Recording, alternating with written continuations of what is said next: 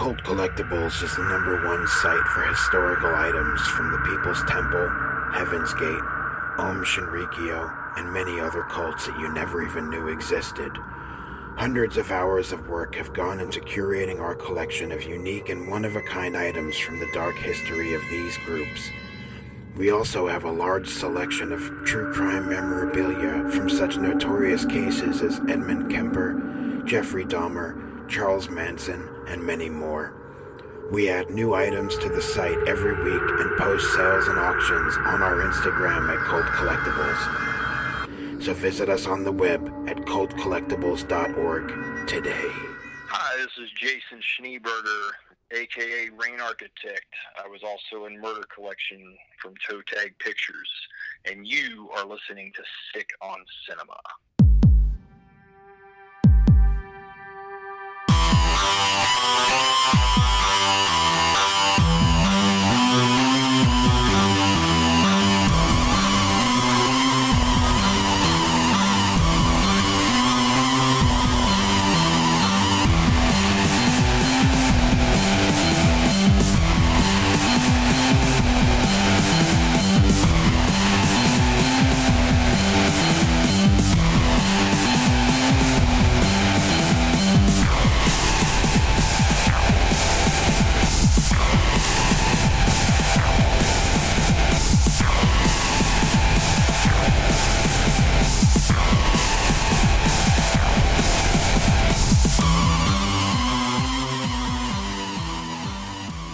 Hello, everybody, and welcome to Sick on Cinema. I'm one half of your welcome to where time stands still. No one leaves, and no one will. Podcasters John. I'm your other half, Matt. And welcome to the first episode of 2023. Hey. We're a little late. We're a little late, yeah. It's supposed to be 2 weeks ago? No, a week ago. I got the Rona. Yeah, you got Rona. What's funny, because, like, I worked in the public during, like, the peak of the pandemic. Yeah. Right? Like, when the whole stay-at-home order was going around, I was in the thick of it. Yep. Never got it. I didn't work in the public, and I did get it. Yeah. You know. And then it's like, it's all starting. I mean, I guess it is kicking back up, but, everything's relatively back to normal. Well, there's like 15 strains of this shit now, so this is just our lives. Yeah. And this is your life. And then I got the Rona, and it was it was not a good time. No. There's definitely a couple moments, especially when you coughed. I just woke up. Yeah. So all the drainage was in the back of my throat. Sorry for any of you listeners that are eating. So I coughed. Now think about it. I said that, right? If you're eating listening to this one, yeah, shame on you. Shame on you. I mean, I can't say that I ate literally just before this. Yeah. But anyway, you were draining the back of your throat. Yeah, so I coughed, and when I coughed, everything was just like, it was like a real nasty wet one. And I was hearing from the darkness of your room, "Are you okay?" Dude, because, your description does not even match how guttural and visceral it was. It was like... I was just like, oh, fuck. Which I never really had a cough. No, you were literally just clearing your throat, but when you have all that shit going on, it's just vile. I never had a cough. My main symptoms was all in my head, man. Like, I have never had a stopped up nose that bad my entire life. No. Like, nothing was getting out, nothing was going in. Like, there was no air or snot coming out. I was like... Yeah. It was just gridlocked. See, I didn't have that. I had the OG strain. Mm. It was either the original version or Delta. I mean, who knows? Who knows? But I remember, I lost my sense of smell. There's points where I felt like my lungs were going to collapse. But with you had the head cold version of it, which that's not discredited by any means. You were fucked. God, it was bad. I was sitting there watching Joe Bob talk about gator bait. Yeah. And I was like... Because the only thing I could do is breathe out my mouth. But if I breathed out my mouth too much, then my mouth got dry. Yeah. Dude, I was waking up with the worst dry mouth of my life. Yeah. Like, my throat felt like it was sticking together. Yeah. It was so dry. It also didn't help that at the same time you had this, I had a sinus infection. Yeah. So And as you can hear, I'm still not like 100%. But I also think, I don't know if it's COVID or if it, getting over COVID or if it's my allergies. It's more than likely allergies. Because I feel like I'm like jumped out of the fire and now I'm back in the frying pan, I'm like, Yeah. God bless, like I just want to be better. Yeah. So we had to postpone a couple days because I sounded like shit. Well, last year you lost your voice at the beginning of the year too, so Well, that's because I threw up, yeah, that's because you had the grossest vomit ever. Yeah, the roughest throw up of my life. I was in my room trying to enjoy my succulent Chinese Chinese meal, and I just hear a horrendous gag. It's like, and then just a bag getting hit with a bunch of shit. And I'm like, I'm not hungry no more. Yeah, And I puked so hard that like I destroyed my voice and my eyeball was completely bloodshot. Yes, it was horrific. It was bad. It was real bad. And I walked in there to check on you, and you're just like hovering over the trash can. Like, I wish people could see it, what I was doing, but you're just like tensed up over the trash can. Yeah. Which is probably the worst way to handle that. But Well, it was bad. I don't know how you. So yeah, that's been my 2023 so far. Yeah, I watched several Joe Bob episodes. you did. That was fun. You watched a lot of movies. I watched quite a few movies. Watched about like 12 movies or some shit like that. Yeah, you went ape shit. Well, I didn't have nothing else to do. Yeah. Like, yeah, you were stuck at home. Again, I was working, but because I tested negative, Yeah. so I did the first time. yeah. Second time, I didn't even get a chance to put it on the little shelf to wait for it to see if it was going to turn positive, and it was Fuck. already positive. I was like, God. That was full blown, bro. There was no doubt that I had COVID. No doubt. But we're here now, 2023, to kick off the new year of Sick on Cinema. Yeah, I just Appreciate want everybody. Yes, of course. Thank you all for your continued support Yes. and love. We appreciate it. Yeah, we're up to 724 followers on Instagram, which is pretty crazy. That's fucking wild. It is wild. I just want to go ahead and say this right off the bat. Warning. Yeah, well, yes. I'll get to that in a second. Enjoy the first half of this episode because this is going to be a very somber episode of the Yeah, that's a good way to put it. because Shit's heavy. we're not just talking about, a movie where someone fictionally has their head blown off or, their entrails being ripped out or something like that. We're talking about literal child murder on this episode. Yeah. Hey, I found the chapstick. Oh, hey. Hey, I was looking for that the other day. But yeah, enjoy the listener questions of this, Yeah. and if it does get too heavy for you, then by all means don't listen to the rest of this. It's a rough one. It's Yeah. been a while since we had like a dead serious episode of the podcast, but I don't remember the last time we did. Was it? I would say Disturbing Dogs, but we even riffed a little bit on that one. yeah.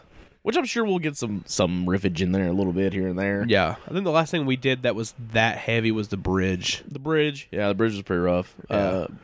The cartoon one got me pretty bad. Yeah, that one was not very fun either. No. That was just because it was like real life type bullshit, but through the eyes, not even for children, but just in the eyes of like cartoon characters. Yeah. But speaking of listener questions, let's get into it. Yeah, let's get into this. Questions, comments, and concerns can be sent to sickoncinema@gmail.com, or you can wait to the week of the episode. We are mostly a bi-weekly podcast when we don't have Rona. We upload when we upload at this point, I guess, guys. We'll post a lovely little image that has 2 skeletons dancing on it, and it'll say we are taking questions, and you can ask in the comment section below. Yes. But let's get going. Yes, let's do the fun part. First up, we have our boy Artie. Artie. Night of the Bloody Tapes. Follow Yes. him on Instagram. Get a copy of his zine. It's excellent. We have the Yes. new one sitting around here somewhere, actually, and it's very nice. I actually think it's a step up in production and everything. Oh, yeah. It's very clean. Looks great. Love the cover. I'm trying to figure out where my copy is at. I've got shit everywhere right now. Yeah. It's a mess. But Artie's got a few questions for us. He says, "Howdy from Texas, guys." Let me Howdy. jump right in with the questions. Did you see Christmas Bloody Christmas? And if so, what did you think of it?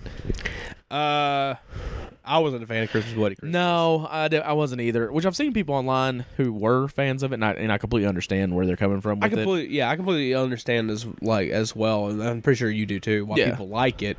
I don't know. The characters were just I didn't care for them at all. I thought they were a bit obnoxious. Yeah. Which I heard someone say that a lot of the dialogue was improvised, and if that's the case, Big O should have been like, bruh, no. Bruh, yeah. Rein that back in. Yeah. Because like once the Santa Claus gets going, it's actually really cool. Yes. And the finale fight between the main girl and the Santa Claus in the store is really cool as well. But getting there is the problem. Yeah, it's a bit of a slog. Again, it's like, I know for some people the curse words are not going to bother them. It's like, I know we cuss a lot in the show. We cuss a whole lot, you know. But I have never heard... Like, I'm not going to go with the fuck word, as our friend Gilbert would call it. The fuck word. But I'm going with flick the bean. I've never heard someone say that term more in my life. Yeah. Also, they're like, oh, I'm cool dialogue. Oh, yeah. The like, oh, Lemmy is God, man. The best Metallica album's Load. You just don't understand it. First off, no, it ain't. No. Two, No one's ever said that. if you do, I mean, good on you. Good on you. But I'm disagreeing with you wholeheartedly. The real answer is Master of Puppets. The real answer is Ride the Lightning. It's Master of Puppets. It's Ride the Lightning. Master of Puppets is perfect from top to bottom. Ride Lightning as well. Okay. And besides that, Load and Reload suck ass. Yeah. I don't care who you are. There's a couple good songs on them, but like not enough to like Nothing to warrant like the highest of praise, I guess. No. But like, that's not even just like, I don't know why we went on a Metallica banter, but It's appropriate. fair enough. But it's just like, oh god, there's just so much shit. It's like, oh, you listen to this shit, but I listen to this shit. Mm-hmm. You watch that, I watch this. Yeah. I'm so much cooler than you are, and I'm just like, shut the fuck up. Yeah. Agreed. Agreed. I just watched Bad Moon. I think the werewolf in it looks amazing. What are your guys' favorite werewolf in a movie? And did you see Late Phases or Benicio del Toro's Wolfman? And if so, what did you think? I guess my favorite werewolf would be, the American Werewolf one, I guess. American Werewolf. Try that again. American Werewolf looks fantastic. Yeah. That's up there as one of the best. I know that's probably a cop-out answer to an extent, but I always really like the ones in The Howling as well. I know some people are like, oh, they got rabbit ears. I don't care. I think they look great. I think they look great, too. Werewolves are not the easiest thing to execute, though. No, because there's a lot of them I can think of that like great movie, not so good looking werewolves. Yeah. Silver Bullet. Yes, the Silver Bullet one looks like... You started at something. What was it? Oh, I can't remember. Oh, fuck. Ginger Snaps is another one. It's like...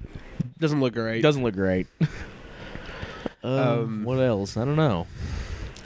Well, werewolves are hard to do. Yeah. It feels like everyone wants to do their own take on it. Mm-hmm. But sometimes it just doesn't work. Yeah, but the American Werewolf in London, but even it's like, it looks more like a bear than it does a wolf. Fair enough. But I do like the bipedal werewolves from The Howling, you know. Yeah. That's probably my favorites. Yeah, those look really good. Really good. I didn't see Late Phases. Late Phases is really cool. It's basically about a blind guy. Yeah. Who like is being sieged by werewolves. Oh, fuck. Yeah, I thought it was a really cool movie. And I did see The Wolfman with Benicio del Toro, but it's been so long that I don't even remember anything about it. Did you pop any fireworks or shoot guns off for the 4th of July? Good God. For the New Year's? No. No, we did not. But pretty much the day after New Year's, a bunch of fucking assholes did while it was foggy outside. And I didn't make it home. Dude, that was crazy. It was like the foggiest I've ever seen it around here. Like, it was like so thick that you couldn't see a few inches in front of your face. Like, I know it's a comparison used a lot, but it was fucking Silent Hill. It really was. And then like the people in our neighborhood shut off fireworks, so it made the fog even thicker. There was points I was driving home from work where I was like, I don't know where I am, actually. I've drove this road my entire life. You know what I mean? Like, I know this road like the back of my hand. And it's unfamiliar. And I was like, I don't know where I am right now. I can't recognize anything. It was horrific. It was bad. I have some trauma now because of it, but that's for a different day. I heard some full auto machine guns in my area. I mean, that's pretty, that happens around here too. Yeah, there's a lot of that too. Also, I was talking to, I don't remember who I was talking to about it, that the people in our neighborhood weren't just shooting off fireworks. No. They were using their guns to shoot fucking tannerite. That doesn't surprise me. Remember when like sparkler bombs were like the thing? Oh, yeah. It's nuts. Yeah, it was ridiculous. God, I remember you couldn't do anything with that. I just heard like a random... I'm pretty sure a meth lab blew up here recently too. I was just sitting in my room and it was like, and I was like, what the fuck was that? Finally, have you been trading with other zines, or have you discovered any zines from overseas? Lastly, hope you like the PDF of the Morbid Faith zine I sent. Peace, love, and peace and love. Artie. Oh, sorry. Yes, Scum Culture. He reached out to us for a zine, and we sent him one. I'm still working on getting the other ones printed. Yeah. This has been a disaster of a release. This is a disaster. This is a disaster. Thank God I got nothing to do with it. That's why the mixtapes are always distributed by Banana Box Releasing. Banana Box, word up. He's got his shit together. I don't. Yeah. But yeah, Scum Culture. Yeah, check it out. It's good shit. It is good shit. Good shit. Such good shit. Such good shit. Now, hang on. I got to find my next question because I'm on the email. The email, which makes it a little more difficult. Next up is Steven from Box Creep Films, which, again, if you have not checked out Box Creep Films, please Yes. go check their shit out. It's excellent. Vapor Green. Yes. Jesus, I'm stuttering. And Color Space Blood Red. Yes, are both very fun movies. Super fun. I can't wait for whatever they do next. Yes. But they say, thank you guys for the shout out and kind words. You guys rock so hard. I really appreciate it. Looking forward to all the good times coming in 2023, guys. We're not starting strong. We're kicking it off good, right? People's always complain about the lack of creative ideas in films these days, especially coming out of bigger budget Hollywood pictures. That being said, a lot of the same people seem to be totally cool with Bruno Mattei. What's up with that? Oh, well, Just wondering what you guys thoughts are. Take care, fools. Steven. When it comes to like the big budget movies that come out, I have no problem with those movies necessarily. It just depends on if the story's interesting to me. Yeah, like when it comes off like, rip-offs or, uncreative ideals, like for instance, like, even though we haven't seen it yet, Megan, Yeah. essentially is, child's play. The reason people will complain about that, but not like Bruno Mattei, is basically just time period. Yeah, it was different. If that came out in the 80s or 70s, they'd be like, oh, look at this cool, weird movie. That Look at this hidden classic. Yeah, exactly. That, nobody talks about. But since it's new, they're like, man, this is just a rip-off. Yeah. There's no new ideas. There's nothing creative when, like, guys like Mattei and Fragazzo and, they were literally making movies based off other movies. They were literally ripping off other movies. Like, what's the one that's like Terminator and Alien 2? Oh, Shocking Dark. Shocking Dark, yeah. It's like Claudia Fragazzo's Night Killer is, I guess, a Nightmare on Elm Street. I mean, somewhat. I guess. Yeah. That's a stretch. And it was like called Texas Chainsaw 3 or something like that. Well, also like fucking, what is it? Robo Wars. Yeah. Is Predator. Yeah. However, it has a thing that looks like RoboCop in the woods. Fucking Bruno. I mean, it's not like I unironically love Fragazzo and Mattei. Yeah. I think their stuff is super fucking fun, and I think a lot of that is because they don't take their movies very seriously. No. As far like they may have taken them seriously, but they don't come off that way. No. Where like a lot of like the bigger budgeted or Hollywood movies do. Mm-hmm. So that may be an element to it as well, but it's all about like when it came out. Oh yeah. If those movies were old, they would be seen as classics. Well, it's also like hidden gems. So there's so many people who are like, "Oh, modern movies just don't have any original ideas." Yeah, and it's like they do. You're just not watching the right movies. It's like, don't get me wrong. It's like when you watch something like, I can't remember the name of the movie right now. We watched it in theaters recently. Violent Night? Yeah, Violent Night. It's like Violent Night's essentially Die Hard with Santa. Yeah. But, I mean, what other movies like that? What other movie has a Santa Claus saving people like that? Yeah, right. Not Santa many. Claus versus the Martians.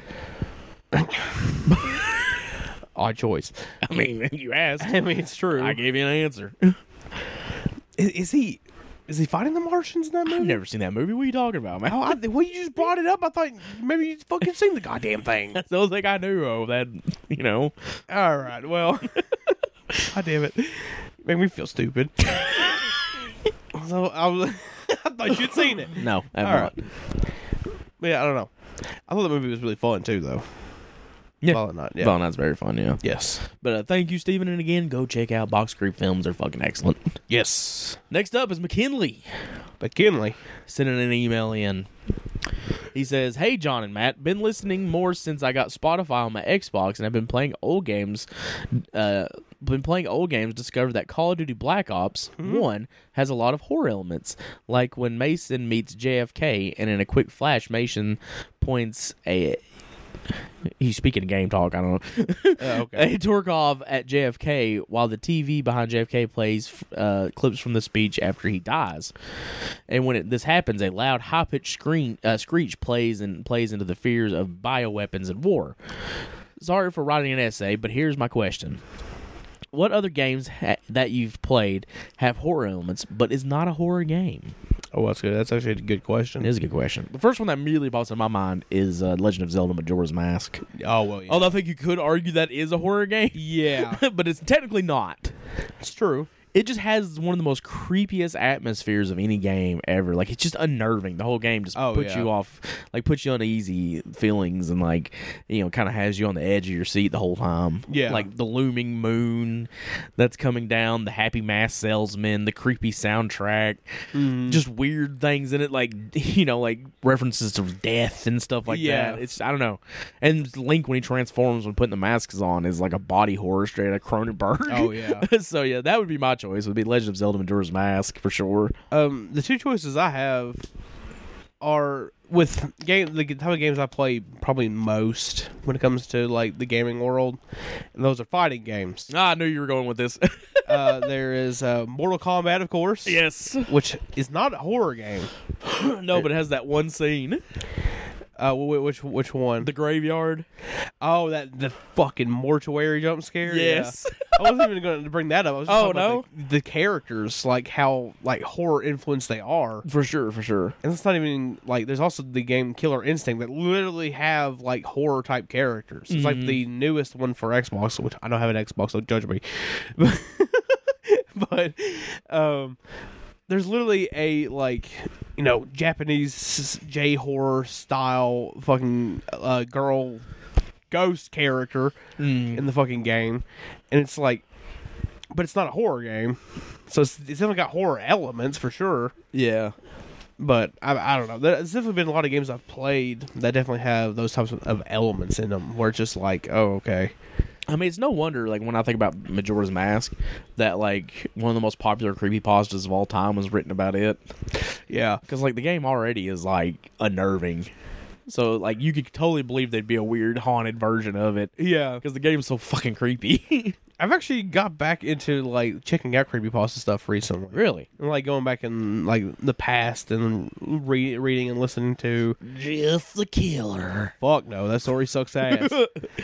But it's like... Again... Car, hook, door, hand man. God, there are some bad ones. But it's like Ben Drown is fucking amazing. Mm-hmm. And, like, there are so many other ones that are, like, legit, like, scary as fuck. It's like... Where Bad Kids Go. Mm-hmm. It's very short. Again, I'm sure everyone here listening's probably at least remotely heard of it. The story, maybe. I mean, at this point, the creepypasta blew the fuck up. I imagine at least someone's at least heard about this story. The ending is legit fucking creepy. What the fuck? I was yawning. Sorry. Go ahead. I was trying not to make it obvious. Thanks. Oh, sorry. You try not to make it obvious, but you you just crinkled your face up. Yeah, I was trying not to make noises though. Okay, gotcha. But yeah, I don't know. There's actually some really good ones out there that I feel like if you look around enough, you'll find some really cool shit. Like, of course, Scandal Cove, shit like that too. Another shout out is for me as a child playing Pokemon. Oh yeah, and getting to the Lavender Town. Oh yeah. You know, there's a lot of talk about that now because of creepypastas, but legitimately, like, when I was a kid, when you get to Lavender Town and that theme starts playing, that Bing, bing, bing. Yeah, I was like, oh, I don't want to play this anymore. Yeah, I don't like this no more. I don't like this. I have like a memory in my brain of some game having some kind of having horror elements and scaring the shit out of me. I don't remember what it is though. Duke Nukem. No. And the Duke Nukem I played was the bastardized version of Duke Nukem. Didn't it have like a tentacle porn scene in it or something like that? Yeah. It had it wasn't actual like pornographic, but yes, it had like tentacles and shit in it. You could pick shit up out of the toilet and throw it against the wall for some reason. It's time to chew ass and kick gum, but I'm all out of ass. Fuck. No one told me. No one told me. Dun, dun, dun, dun, dun. This had peanuts in it. What about Skyrim? I never played Skyrim. You never played Skyrim? No. Okay. But I don't think I played a modern game past like Resident Evil 4. I picked up here and there, but I don't think I ever beat them. Oh, fair Stick of Truth is probably the last new game I played that beat. There's legit like some creepy shit in Skyrim. Well, you can come across. Of course, there's like monsters and shit and dragons, but I remember there being some like legit frightening shit in that game. Like you just randomly get fucking attacked by a bunch of villagers for some goddamn reason. I did play the new Resident Evil remake. Yeah, that was spooky. That was fucking fun to watch you play that. Oh, Twisted Metal Black. Does that count? Yeah, sure, I guess. I mean, it's not necessarily a horror game. I mean, it bridges, I guess. Yeah. It's like I can watch horror movies all day, but something about horror games, man, I have a hard time doing it. Like it gets to be too much. Like when I played Outlast, yeah, I was like, Outlast was scary as fuck. Though. I'll tell you what game is a horror game that's I thought was fucking shitty. Mm-hmm. It's not very scary at all. The Evil Within. Oh, I hated that game. But that's I need to quit being a nerd. A quick diatribe. Yeah. A digression, if you will. Yeah. Where did the term "scare the shit out of you" come from? Has anyone ever been so scared they actually shit their pants? There was definitely someone when I worked at Frightmare Manor that did shit their pants. They literally pissed and shit their pants. Boo! Oh! Pretty much, it stunk the whole fucking manor up. It was horrible. Oh my god! The manor already stank because he sprayed this fart spray everywhere, and it just smells like an old, an old shoe. Pretty much is what it smells like. And then someone literally shit their fucking pants. It's amazing. So, anyways, thank you, McKinley, for the question. Yes, thank you. And thank you for listening. Of course. Next up, we have the Old Boil. The Old Boil. The Old Boil. By now, I suppose you've heard the news about Ruggero Deodato passing. Yes. Rest in peace, Ruggero Deodato. That was very sad. Very, very sad. One of the maestros, one of the greatest Italian directors of all time. I'm pretty sure we watched Cannibal Holocaust in honor of him, did we not? Yeah. Yeah. Cannibal Holocaust is a deeply flawed movie in many ways, but is still an absolute horror masterpiece that continues to pack a punch to this day. Is there any other of his films you'd like to recommend? House on the Edge of the Park. House on the Edge of the Park is a big one. Because he made it the same year as fucking Cannibal Holocaust, and I think it's a 5 out of 5 as well. Oh, yeah, it's fucking amazing. Live Like a Cop, Die Like a Man. I have not seen that one. If you want to see like a crime film from Ruggero Deodato, is very good. Raiders of Atlantis is wild. Yeah. The ending of that movie still baffles me to this day. Yeah, I still cannot tell you what the ending even is. That one's really fun.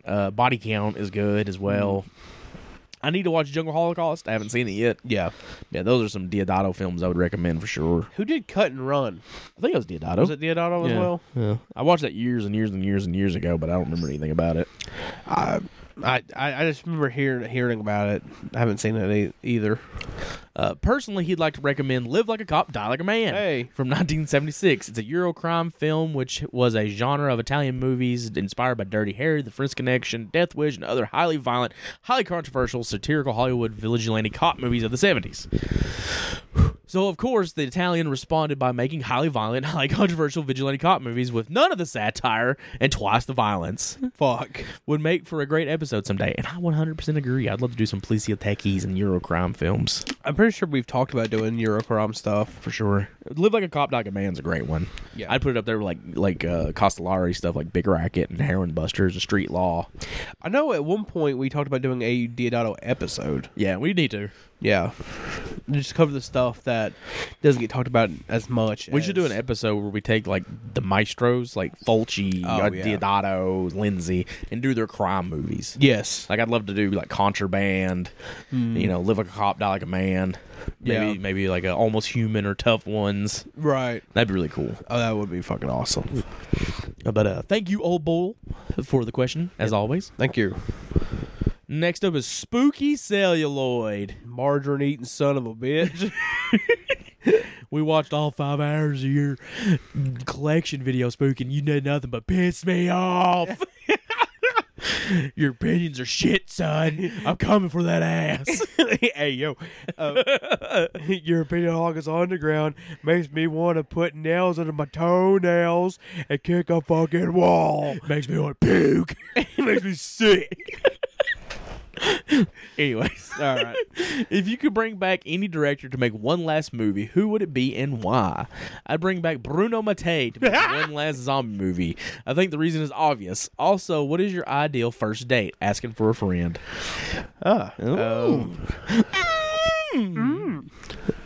That's tough because it's like, now when we say we're bringing them back to make one last movie, are we bringing them back as they were currently? Like the last time they made a movie? Yeah. Or are we saying we're bringing them back in their prime? Because that makes a big difference. Yeah, it's like my brain immediately was like, "Oh, Romero." Yeah. and then it was like, Ooh, Land of the Dead. "Yeah, Well, not even Land of the Dead, Survival of the Dead. Survival of the Because Land Dead. is at least like fun. yeah." Survival is like, woo! Oh boy, this is not good. Woo, woo, woo, woo. But if we could bring them back in their prime, then it probably would be Romero. Yeah, Like, I would love to bring Romero back and have him either do his Resident Evil movie, yeah, because he was supposed to do Resident Evil, yeah, or what was it, Dead Reckoning, which was what Day of the Dead was supposed to be. Yeah. Like, have him actually have that budget and be able to create the vision he wanted to make, yeah. because that would have been fucking awesome. I'm gonna go with a cop out and bullshit answer with Stanley Kubrick. Yeah, that could be cool, because Kubrick actually was like what was his last movie? Eyes Wide Shut. Yeah, I mean, it's still pretty fucking good, you know. I've been meaning to watch that one forever, but I just haven't got around to it. It's wild. Shit. It's definitely like, I remember when it came out, it kind of got a lot of flack and like a lot of people kind of shit on it. But over the years, it's definitely developed a following for sure, and I think for good reason. It's a weird one. Well, it tackled a lot of controversial subject matter. Yeah, it did. They're like So- more relevant today than they were then. Well, you know, Also, Fulci.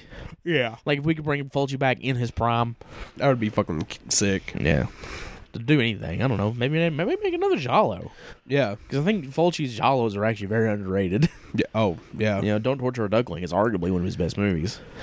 I'm trying to think of more directors, but everyone, I keep going to ones that are still alive. I really wish you had seen Don't Torture a Duckling, Yeah. because I want to talk about that ending so fucking bad. Oh God. Because it's like, even though it's like, you know, early Fulci, right? Like before he started doing like the gore films, there's still a moment in it where it's like, man, that's so fucking Fulci.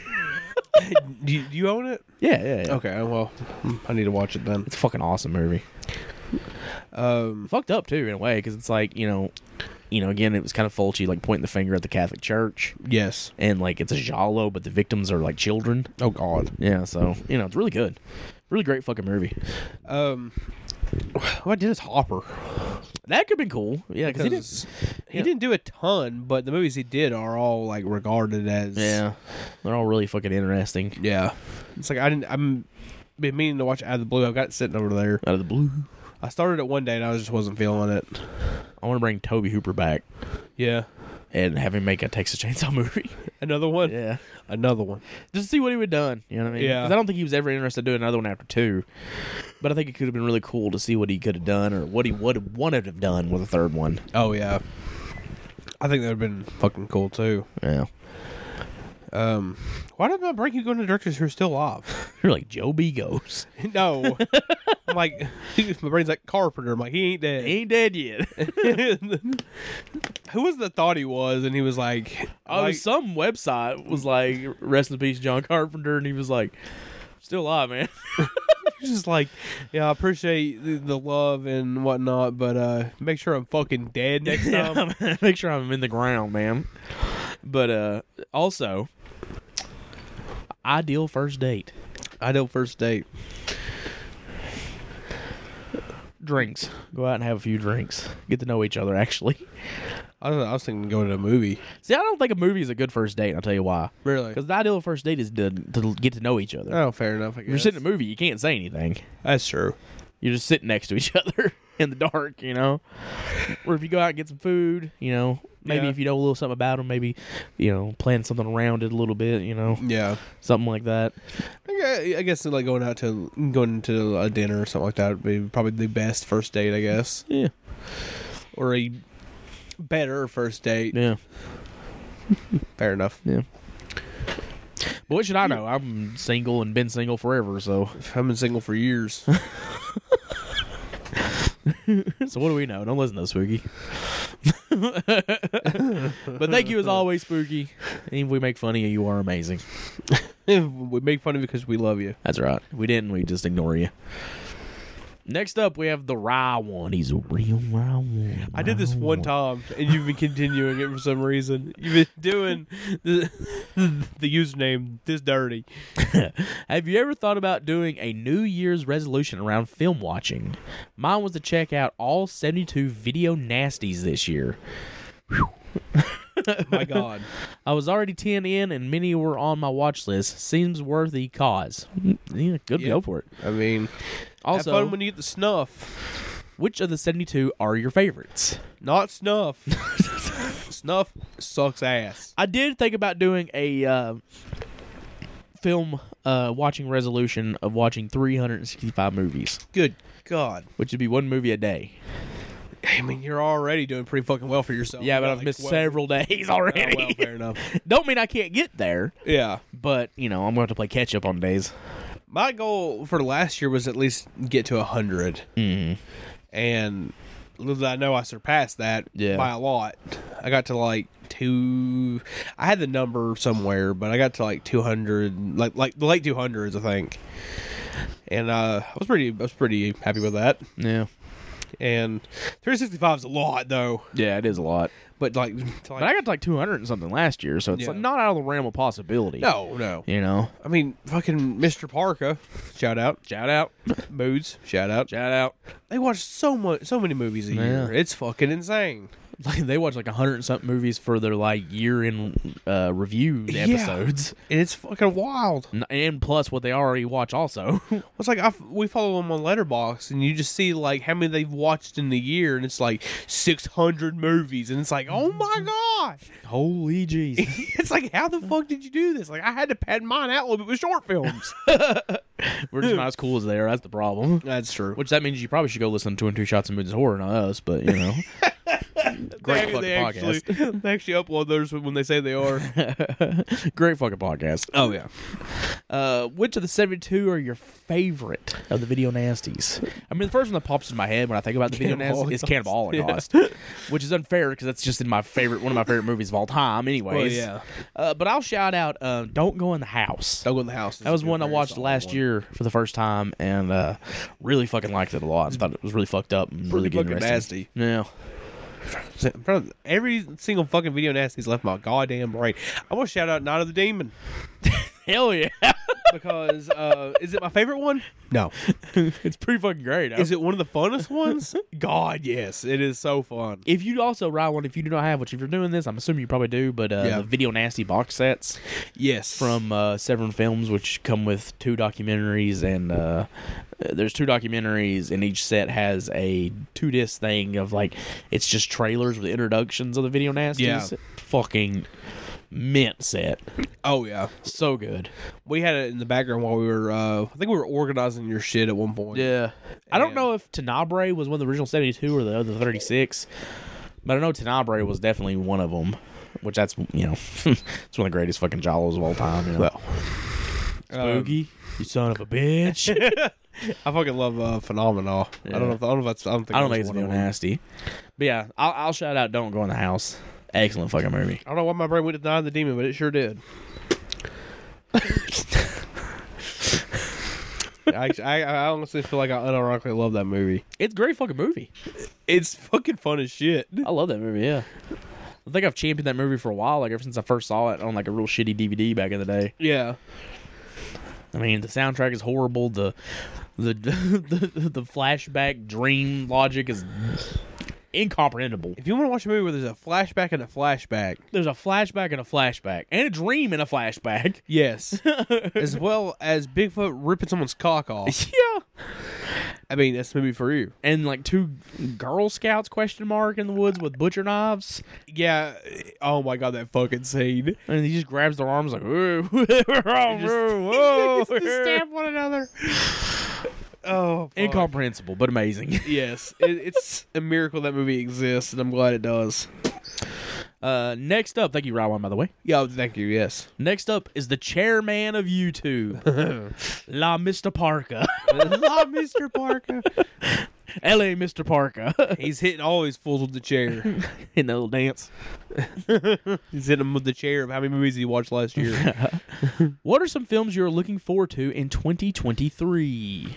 One that comes to mind immediately because of the trailer, and we saw it months ago at this point. Fucking Megan. Yeah, I'm looking forward to watching that one. Which is funny because, like, I've been hearing good things about Megan. Yeah. And that almost disappoints me.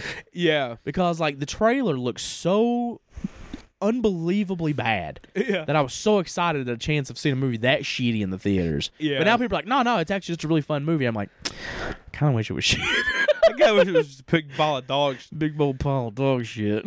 Dogs. One for me, which I think counts because, like, I think it got a festival run last year, but Yeah. it's getting a wide release this year. Or wide as in, like, limited theatrical, and it's going to Shudder. Oh, yeah. Is Skinamarink.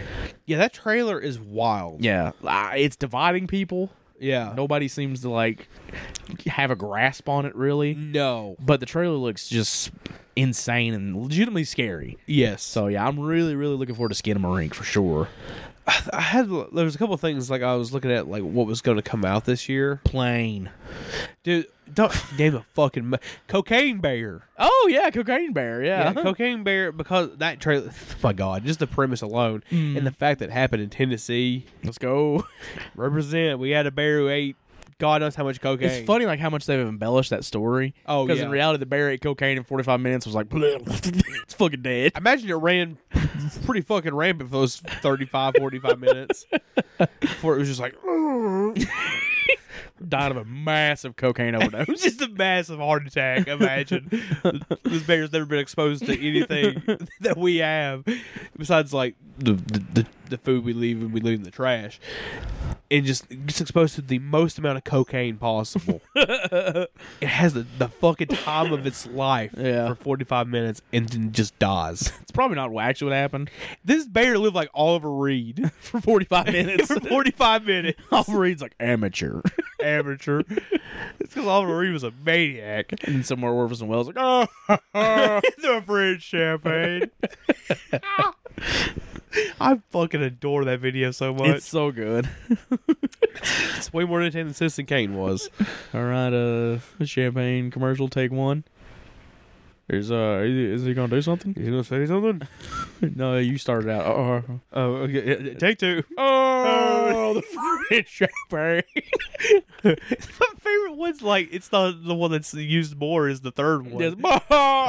The French champagne. I don't know how we got on this. Another one, of course, Sam Hell's dropping a film soon. Yes. Very excited about that, of course. I know there's a lot of people talking about coming up with shit this year. I know Olaf Ittenbach's got a Indiegogo currently. Oh, shit, Which, really? Who knows if it's going to come out this year or not, but anytime Ittenbach is doing something, If he's got Indiegogo, go fucking send money to that shit. Yeah, for sure. Profane exhibit if it actually comes out. If things haven't been fucked with that, Yeah, right. I don't know what the deal is. All I know is that Stephen Byro posted on Facebook, was like, well, there's been some problems with something. With Profane, or did you just say something? He just said something. He was Oh. like, there's been a problem with something. Pretty much is the whole post is just like, fuck. Same thing with the American Guinea Pig films. Like, I don't know if that's this year's the release dates for them or not. I've been seeing a little bit of stuff here and there. But if they are, then that'll be exciting. Yeah, I'm looking forward to that. But Skinamarink the big one, even though I know it's like, first movie of the year, really. Yeah. And it technically came out last year, but Yeah.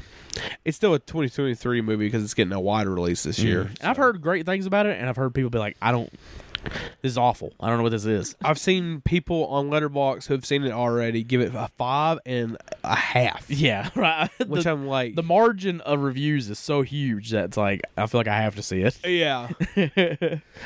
The chairman also asks, who would you like to see make a comeback in 2023? Who? Oh my god! Excuse me. How does he make a comeback in 2023? That's wow. tough. That's very tough. Damn. I don't know. That's a good question. I want to see John Carpenter make something. Honestly, That'd be cool. I mean, I mean- know David Cronenberg made a movie last year, Yeah, so which I don't think has it got a wide yet? yeah, I think so. Okay, Crimes of well. the Future. Oh yeah. It did get a wide release. Forgot about that. It was, I mean, wide as Cronenberg gets now, but I always have faith in this guy that one day he's gonna come back and make something great again, and not just be insane on Facebook. goddamn, But Jim Van Bamber. I don't think that's gonna happen, dog.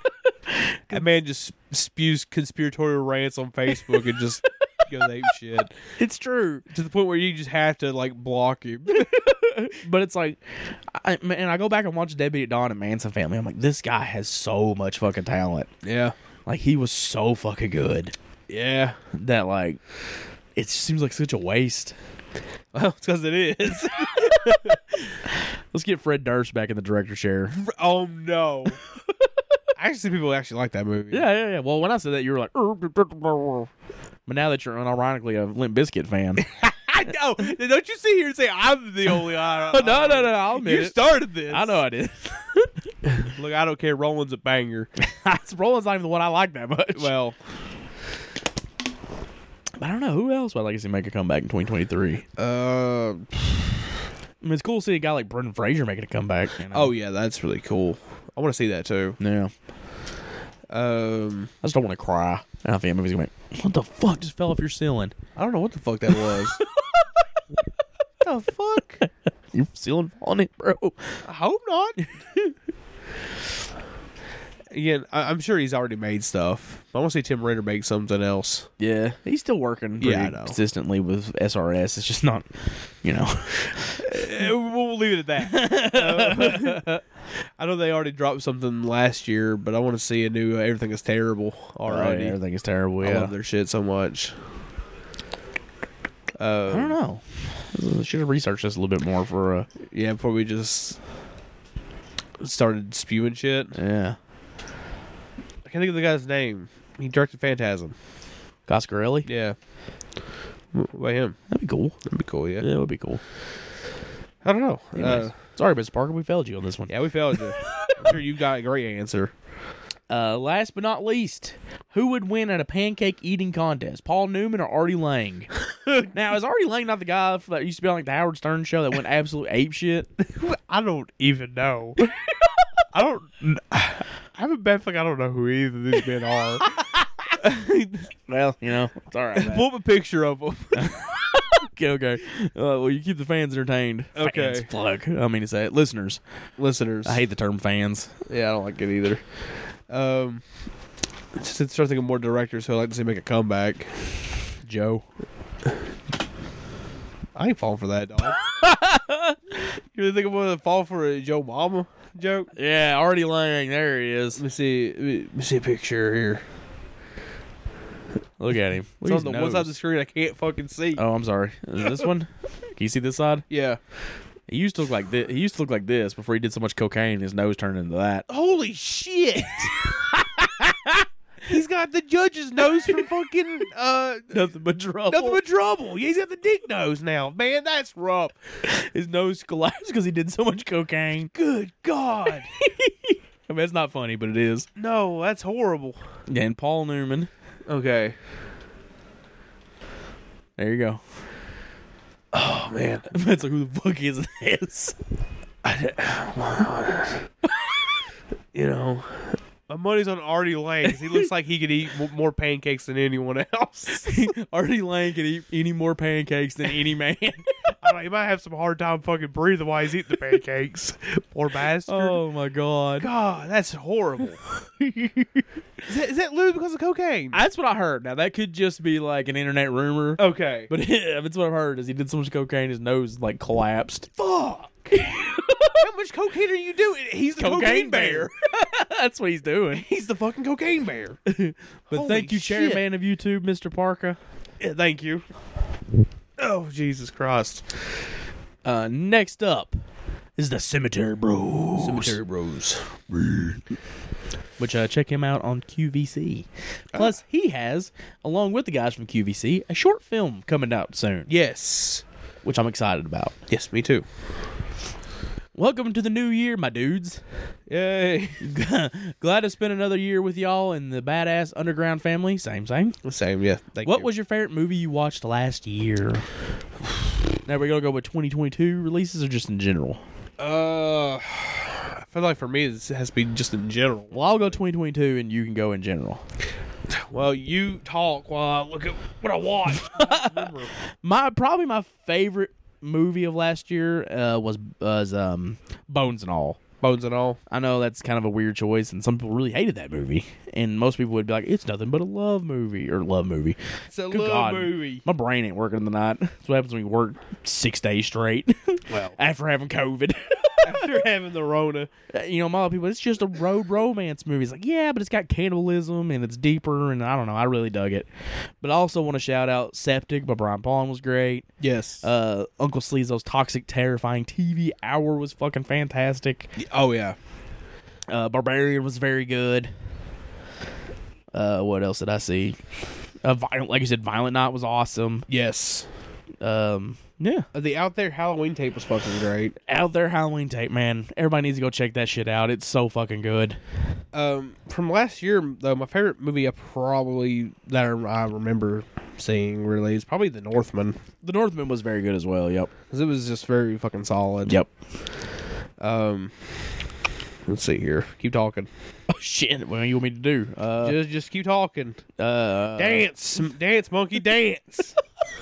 Now, I ain't Tones and I, goddamn it. Oh God, why you gotta bring Tones and I? Well, you said Dance Monkey. Oh, God, I wasn't talking about the fucking shitty ass song. I mean, God damn, there's a lot of Killers Row movies here. I watched a lot of really great movies last year. The two I'll go with that were first time watches for me last year: Holy Mountain and Perfect Blue. Yes, great movies. And of course, as you said, they're fucking fantastic. Yes. The Holy Mountain is one of those. Holy Mountain and Perfect Blue are two of those movies you watch and you're like, yes. I prefer Doggy Woggies, Poochie Woochies over Holy Mountain now. Yeah. I mean, Doggy Woggies, Poochie Woochies is pretty incredible, but I can't sit here and say it's better than the Holy Mountain itself. But thank you, Cemetery Bros, for the question. Yes. And can't wait to see that short film. It's going to be awesome. Oh, yeah. Of course. Next up, we have Shuck and Schlock. It's Herschel Gillis. Yeah. Who is putting out a deathmatch wrestling event on DVD through Banana Bar. Yes, I ordered it. Did you? Yes. Hell, give me an order. Hell. Oh, hell yeah. Which, by the way, Herschel's first question is, can I get an oh, hell, yeah. Oh, hell yeah. One of my best Stone Cold I've done in a long time. Extreme film director who should make a kids movie. God damn it. Loose for Valentine. Yikes. Big old yikes on that one. Darren Ramage. Oh, my God. Documentary for children. There we go. No. A guy who I'd like to see, who I don't necessarily consider extreme per se, though I think all of his movies do have like disturbing elements in them, is Lucky Seretti. Oh, yeah. I think he would make an excellent kids movie. Why did my brain go to Gaspar Noé? Dude, that would actually be kind of incredible. Yeah. I want to see Gaspar Noé do a child's movie. That would be incredible. Oh, my God. I don't know why my brain was like, Gaspar Noé. Gaspar Indeed. Noé. George Pugaret. What's like, did you know John Waters did a Pink Flamingos for kids? No. Yeah, it's called like Kitty Flamingos. That's and, like, awesome. He has the kids act out essentially Pink Flamingos, but for kids. You know, Jess Franco did a kids movie. Did he? Yeah. Oh shit. That'd be fucking awesome. It's like Al Adamson did one too. And he didn't Yeah. do extreme movies though. Brian Palm would be kind of cool too. Oh my God. Because I he don't even comes know. up with cool creatures and Oh, shit. yeah. You know what I mean? Like, that'd be fucking awesome. Oh yeah. I mean, I feel like a go-to one when it comes to that kind of category is like Dustin Mills. Oh, his yeah, puppet work. yeah, for sure. I mean, I feel like that's a no-brainer on that, but Ittenbach is another one too. Yeah. There's something kind of whimsical about Ittenbach's movies, and I know it might be weird to say, but I think people who are fans would understand what I'm saying. I think he could do a good kids movie. If he wanted to, yeah. Of course. Fuck. What about Sam Hale? Sam Hale doing a kids movie? I'd love to see it. What it look like? That would be wild. Same thing with James Bale. I'd love to see a kids movie by James Bale. A James Bale kids movie would still be traumatizing. It'd still be a fucking hallucinogenic nightmare. Yeah. I want to see Marcus Cook. Oh yeah, that'd Marcus be sick. Cook do Yeah. one. Because he just has a vision for just wild visuals, like in his movies, and shout out to his mixtape series. MK Ultra MK stuff. Ultra. That shit's insane. I got them all at Grindhouse. Hell yeah. And I watched them while I was recovering from fucking tooth surgery and shit, and I was in a lot of pain, but it was a fucking trip. It was a nightmare. It's fair to say that. I think even he would describe them as nightmares. So yeah, thank you, Mr. Herschel. Yes, Herschel Gillis, Herschel who is Gillis. also working on a short film. Ooh, Yeah. yes. He gave some teases out there, some pictures of a certain porn star Oh, as teases for what it might be about. oh shit. Yeah. You should know about this. I'm pretty sure we talked about this. Yeah. We talk all the fucking time, you know. But also go buy something from Banana Box Releasing, which there probably, more than likely, be some more Sick on Cinema collaborations coming soon. Yes, I know. There's definitely Something At least involving me. something involving John, and something involving your boy over here as well. And they'll be and one in particular will be going to a good cause. So Oh well, yeah, tune into that. You know what I mean? yeah. Next up, Yamatori.mh. Hello. Sorry, I've got gas in my stomach. Hello. Hello. What are your favorite wrestling promotions? Now we're talking all time, I said this to an all time and modern. modern, all time, easily. But it's kind of a specific era. Okay. I'm talking late 80s, early 90s, all Japan pro wrestling. You fucking Mark. I'm sorry, man. Masawa, Kawada, Kobayashi, Jun Akiyama, Jumbo Tsuruta, fucking Stan Hansen, Vader. If we're gonna go with a time period like that, and you already chose All Japan, of course you did, you fucking ass, because that was a great fucking time period. I'm gonna go with early 2000s SmackDown because the roster was fucking stacked. Yeah. You had Kurt Angle, Brock Lesnar, fucking Eddie Guerrero, Edge, so many fucking people who were just killing it. John Cena even. Mm-hmm. The stories were shit, but that's not why you watch at that point. You want to see Kurt Angle and Brock Lesnar have a 60-minute Iron Man match. Yeah. That's still iconic. Favorite current promotion? GCW. I was going to say, I think it would be unfair not to pick NGW. Oh, well, fair Which enough. is our home promotion, which is fucking excellent. Yes. If you have the Hot Spots Wrestling Network side, you should go watch those shows. They're fucking good. You'll see our fat asses on screen. Yeah, At some being like, point. woo! Yeah, smacking the ring mat, just looking like blobs of humans. Smacking the ring mat and shaking for 20 minutes. God damn. And also, I'll give a big shout out to DDT Pro Wrestling out of Japan. Going with all the Japanese wrestling, you I love Japanese filthy wrestling. Mark. I love Japanese wrestling. Also, shout out Freedoms. Oh, Freedom's fucking rules. TJPW. TJPW is great too. Yeah. Yeah, I love TJPW. Noah right now is actually killing it. Alan Noah's sick. Yeah, it's like last year Noah, I feel like for us was Hit and miss. Yeah. but this year they've been fucking killing it. And I feel like this is a little hint, like, hey, you need to do something. Okay. Because they also ask, do you have a wrestling podcast? We do. Yes, And it will be coming back it will be coming back soon. whenever we can brave up and actually talk about WCW Sold Out 2000. One of the most boring, fucking shittiest shows I've ever watched. But after that, we'll actually do something fun. What's it called? Where can they find it? It's Wrestling with John and Matt, and I'm pretty sure it's on all streaming platforms because it randomly appeared on Apple. Woo! After it took forever. I didn't think it was ever going to happen. Yamatori also says, Little Puck is mommy. Ah, I mean, fair enough. Fair enough.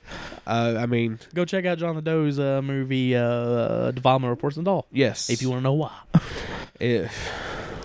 Something in that case, that's not the moment you want. Unless some people want that. Hey, hey, you do you. I mean, I guess there's worse ways to die. I guess. Yeah. Yamatori.mh. Thank you. Yeah. Thank you. Domo Marigato. If I'm not mistaken, is that not the person who sent us the fucking Among Us thing? I'm pretty sure, yeah. Yeah. Yeah. You fucking ass. All this bogus bullshit Among Us sent to me because of damn goddamn fanzine that will. I ain't gonna get back on it. All right. I can't. I don't have the energy. Taken by Madness 90. I like that username. Yeah. Happy New Year's. I discovered you guys last year. I'm a bit slow in catching up on all the episodes, which I'm very much enjoy. Oh, thank you. When did you guys first decide on making a podcast? Back in the Heeze. Back in 2017, Yeah. I think. And it was literally, John was like, I want to do a podcast again because Yeah. he had done other things before. I'd done a couple podcasts Yeah. that had come and gone. Yeah. And you were like, I want to do another one.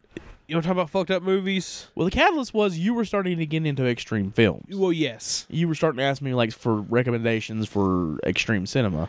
Yeah. And your excitement for them was getting me excited about them again. and Yeah. wanted to talk about them again. And I was like, oh shit, if we do this podcast, that gives me a reason to rewatch them. yeah. So it kind of became, What it is. yeah. Where now, like, I haven't seen everything. John hasn't seen everything. No. He owns a lot of it, but Yeah. but Some might say too much. I got you something for Christmas. You did, yeah. Shout out Herschel. Thank you Shout out again. Herschel. And essentially it was that like I was getting into this shit. John is seasoned, and he was like, "Let's do a podcast." And it took a minute because we were just like, "Are we sure we want to do this?" Yeah. And I bought our recorder that we're still using to this day. Yes, it's the same recorder, same mics. Yeah, the H2 Zoom is fucking excellent. Yeah, this thing isn't just used for that either. I used it for YouTube stuff. We've used it for all kinds of shit. Yeah, it's really great. Like there's been projects that you've worked on that haven't seen A lot of day. Yeah. that we use this fucking thing. It's fucking excellent. Not sponsored, by the way. Just want to point that out. I'm just saying the H4n Pro is It's fucking excellent. it was worth its money. Yes, it's worth the price. Yeah. So we decided let's do this as a podcast, and we did Martin Dora. Rough start. It was a rough start, and we did it all the way up to 2018, 2019. I think it was 2019. Because I remember. It was like early 2019 that we stopped because we were going through some shit. Yeah. Mentally, and I guess interpersonal lives that we were just like, let's just stop for a while. Yeah. Let's just take a step away And figure our shit out and what's going on. And then in 2020, 2021, we decided to come back.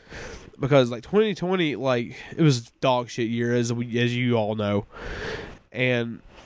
but it was before the iceberg showed up. Yeah. And I remember me and you were starting to get back into this shit again. We were like, oh, let's start it back up. Yeah. And here we are. Yeah. That's the story of Sick on Cinema. Yeah, that's the short and Probably boring. yeah. Story of how we got here. What were some of the obstacles you faced when trying to record the first episode for Sick on Cinema? Oh man, it's been so long ago. I don't know if I even remember. For me, it was just getting used to the fact that, me and you talking and other people were hearing it. Honestly, it wasn't until the second run of the show that we both became a lot more comfortable. Yeah. And I think it was just about let's just record this as though we're just talking to each other. It also helped that I got on medication That's true. for anxiety. That's the big true. Because that's been one of the best things I've done for myself. Yeah. Because I was in a terrible fucking place, anxiety ridden, just a mess of mental health. And I feel like me and you are just more comfortable. Yeah. Just talking in general. Yeah, it just became about like that first episode. It was just it was us trying to learn not to be so rigid. Yeah. And just go with the flow. Yeah, and be open without, I guess, being too open to the Like, it's always so weird when people are like, oh man, your all's podcast is so funny. yeah. Because I'm like, literally, the only thing we do is just try to make each other laugh.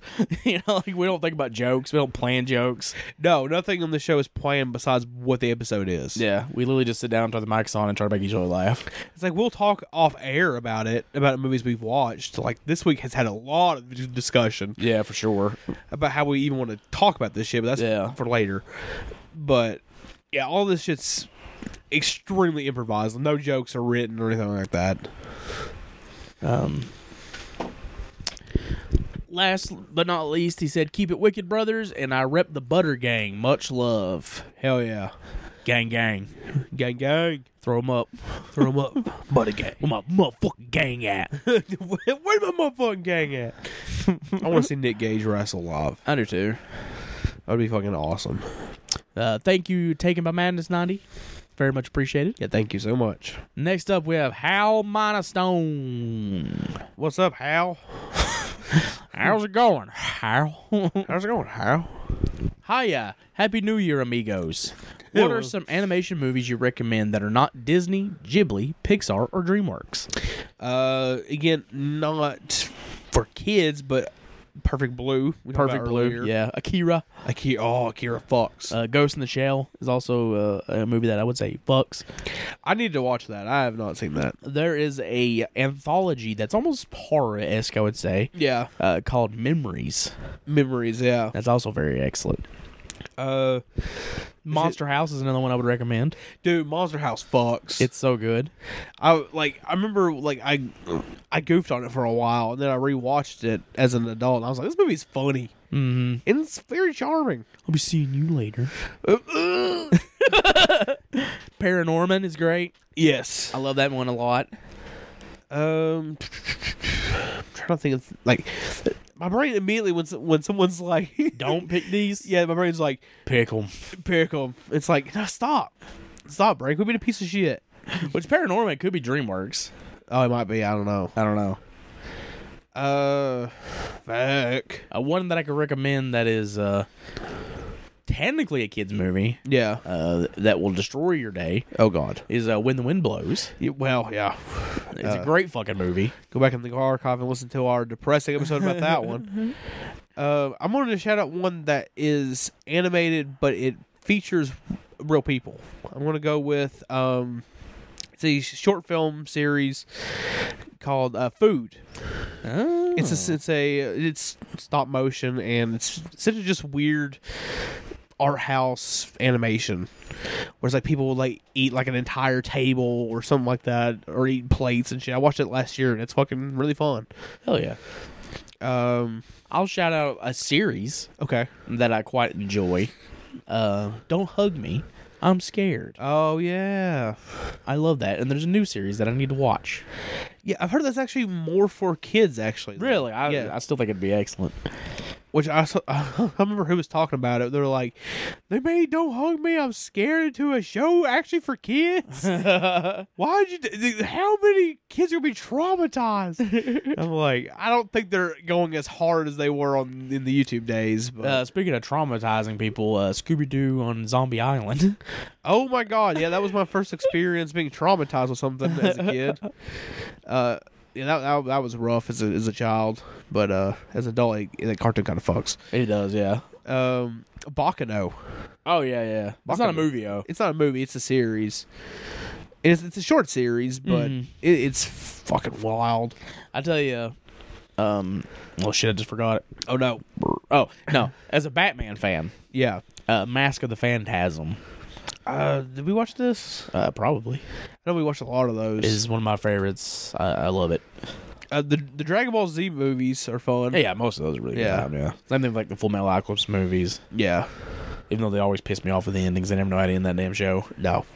It's like a fucking American Horror Story. It's like they just never knew how to end that show. No, they didn't. It's like, was it the 80s one? Was the last one I watched. I didn't watch it. And like it just kept going after like everything came to a conclusion. It's like, what the fuck are y'all doing?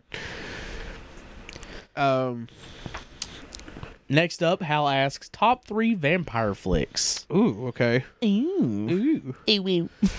Hey yo. Hey Hey, yo! Number one's Martin. Martin is really good. And probably Lost Boys and Fright Night. I know those are probably basic answers, but that's what it is. I'm going to go with Martin. Fright Night. And I'm going to go with the OG Dracula. Ooh. Because, Woo. Woo. Ooh. I think that movie is actually really fucking good, of course. It sucked your dick. Blah. Yeah.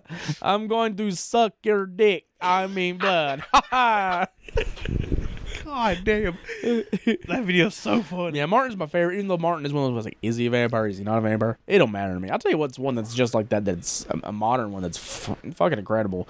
Especially since we've been shitting on Christmas Bloody Christmas quite a bit these last couple episodes. Is a Bliss. Yeah. Bliss is fucking awesome. I love that movie.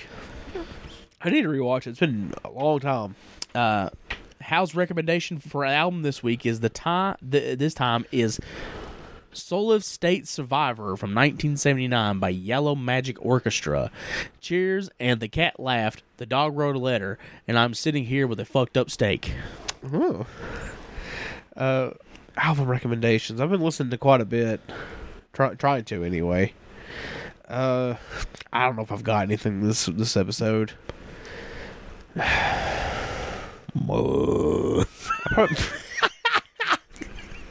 I probably said this already, but I'm just gonna throw it out there. Idols, Joy is their active resistance. Yeah. Amazing post-punk. But thank you, Hal. Yes, thank you. As always, amazing person. You rule. Yes. Next up is the OGPM, the People's Mikey. People's Mikey. Howdy, my dudes. Ready to get 2023 going. Well, rough start. Love that on this episode you guys are going to be covering the West Memphis 3. Yep. That story would be the reason I started looking into our justice system, saw how fucked it is. Yep. Not sure how deep into the satanic panic you guys are into, but are there other stories which haven't been covered that you would like to see brought to people's attentions? Oh my God. Like always, keep up the great work. I don't mind the Q&As being long. They always bring me good laughs. Take care. Thank you. Fuck you. Bye. Cheers. In the year 2023. Hell yeah. This would be more up your alley. I can never remember the name of the school, but that one where it was like the kids were like, "Oh, they flushed us down the toilet." Oh yeah, I do remember. Was it the McMartin High School? Yeah, not high school. No, fucking. it was like a daycare. Yeah, daycare one. That one's fucked up. Yeah, because it's just like, God damn, that one's frustrating as shit. The thing is that there is like so many. But of course, my brain doesn't want to think of a single goddamn one of them right now. When it comes to satanic panic, the only thing I think about is like the famous like People versus the music industry. Oh yeah, with the Tipper Gore. Oh God, Tipper Gore. Who went off on Tipper Gore? Jello Biafra. Oh yes, love Jello Biafra. I had to unsubscribe from his YouTube channel because it's way too negative for me to handle. Honestly, like when it comes to satanic panic, like it's something I know about, but I know more about like the music side of things. Like when they try to sue Ozzy and Judas Priest. Yeah. And, you know, like I said, like Wasp and Twisted Sister and all these bands were brought into fucking court over like trying to ban, you know, like explicit music, and like, you know, churches were bringing in albums and playing them backwards and be like, don't you hear what it says? Yeah. That's the satanic panic I know. When it comes to like the true crime aspect of it, I'm pretty much only familiar with the West Memphis 3. Yeah. I think it's McMartin preschool. That one's fucked up. The whole rabbit hole of like, maybe it's conspiracy theory, maybe it's not conspiracy theory, who the fuck knows, of Johnny Gosh and the Franklin cover-up. Oh, is that satanic panic? Yeah. Okay. That has a hand in it. Because there's definitely like satanic panic stuff in there. There's the whole satanic ritual abuse type stories that you hear about. Geraldo Rivera here. God damn. Speak about how the devil is taking over your children through metal music. I have a whole fucking documentary that I have saved that Geraldo did. And it's just like, fuck, man. The satanic panic bullshit was so dumb. It's like, it's just a bunch of goth kids. Yeah. Who are just smoking cigarettes and fucking listening to music, being like, I'm sad today. But down the hot topic. Yeah, it's just the South Park goth kids. But they just listen to the fucking Cure and like smoking cigarettes, and it's just like, oh god, Yeah. god damn. It's fucking fascinating because I growing up in the Bible Belt in a Whew. Christian household. Yeah, Luckily my parents were never like that. thank God. Like they would let me listen to and watch because they he's a good kid. He's doing what he's supposed to do. We Yeah. know that he's not Yeah, worshiping the devil. you Yeah. know? well, Get away from me, Nat. Fuck you. Sorry. we're going with the old school days with the bugs in the room. Yeah, we are. Fuck. Yeah, but that was pretty much my household as well. Of course, my parents grew up in the like heat of that shit, Mm-hmm. so they were already like, that's the shit's dumb. Yeah. So they're like, I was allowed to like watch Family Guy as a kid, which was probably not for the best for my fucking my future, but I was pretty much allowed to listen to whatever I wanted to as well. It just so happens that John up here was in control of my MP3 player, and he just loaded it with like System of a Down, Dead and Kennedys. Dead Kennedys, radicalized me at a young age. But thank you, People's Mikey, for the question as always. Yes, We look forward to more in the new year. of course. Next up, we have Morbid Horror Productions, or Morbid Horror Prod. You mean pod? You said prod. PROD. Oh, I think it's productions. I think it's like, not okay, just gotcha. the podcast, but also Deviant and Yeah, fair. the newest short film coming out from Brandon Terry. Fair who, enough. You should go check out when it's available. Yes, And also go listen to Morbid Horror Podcast presented by Severed Cinema. It's fucking great. yes. He's looking for a co-host. I don't know if he's found one just yet. Oh shit. If that spot's still available and you want to get into this, maybe hit up Brandon Terry and ask him if it's available. Yeah. We look forward to more. We were on Morbid Horror. It's great. He's Yes. fucking awesome. He Has his shit together way more than we do when it comes to doing this shit. dude. Just seeing like his note taking and like the research he did for the episode, I felt like I'm a sitting novice. I'm sitting here with my phone being like, yeah, I felt like a novice when it came to that shit because he's just like, just writing down and like crossing things out. I'm like, holy shit, he's got his shit together. I don't. but having said that, his question is, Oh no. would you rather get pegged by a very girthy 15-inch dildo for an hour or shove a pencil at least halfway down your dick?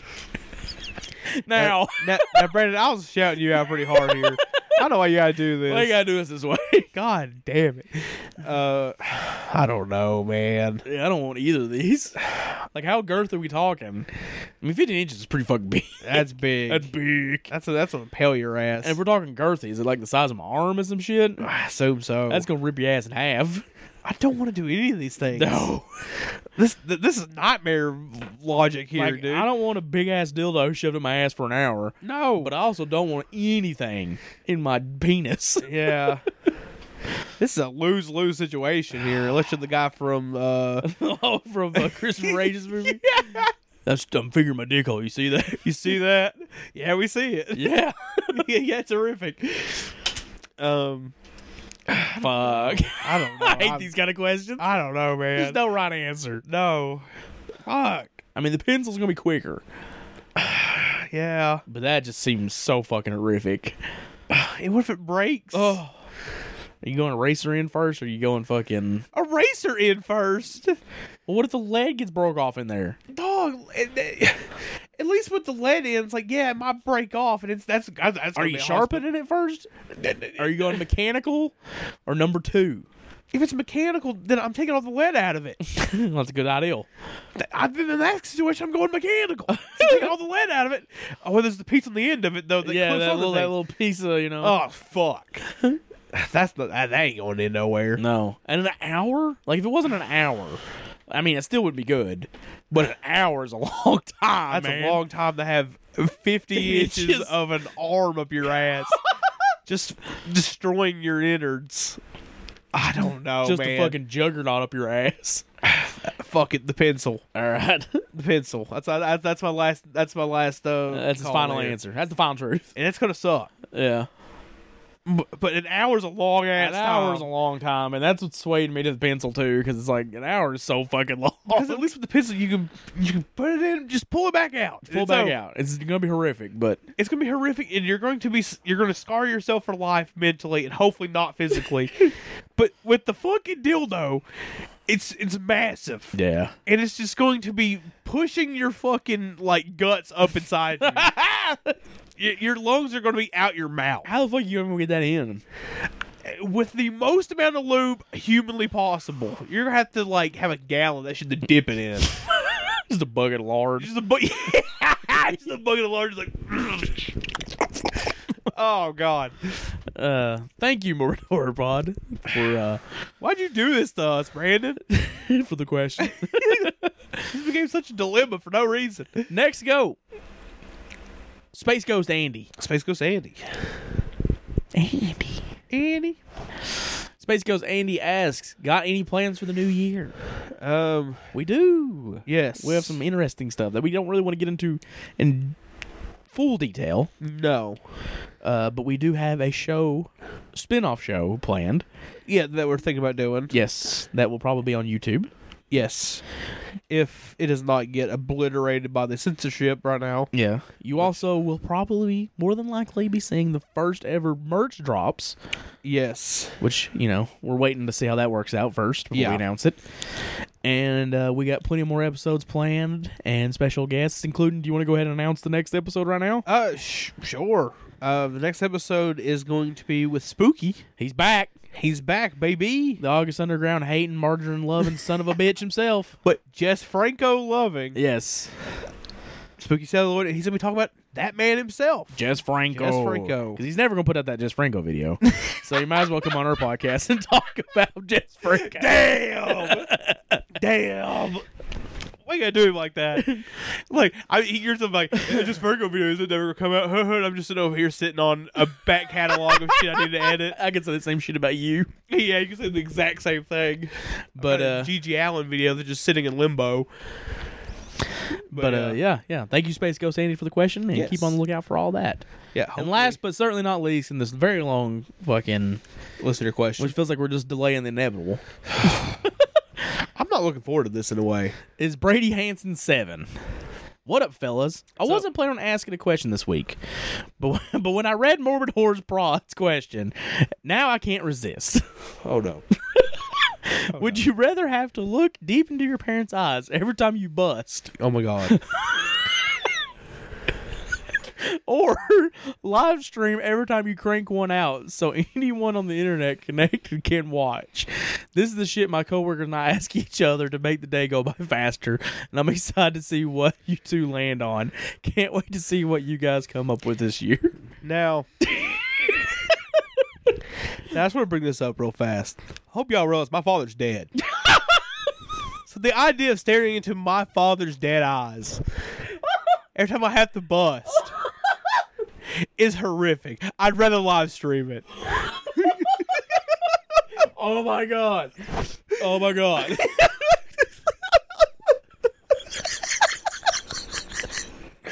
God rest his soul. I love that man. But I don't ever want to even think about that. Oh my god. That- you good? I was not ready for that. Holy fucking Jesus Christ. Oh my god. Fuck. That might be the darkest thing I've ever said on this show. The look of just like near unconsciousness on John's face. Francis B. Gross. Oh God. Fuck it, hey. Yeah. Yeah. Yeah. I would just announce it to everybody on the Sick on Cinema Instagram page and just do it on the fucking live stream. Yeah, I'd rather live stream than look at your parents' eyes. Well, that was fun.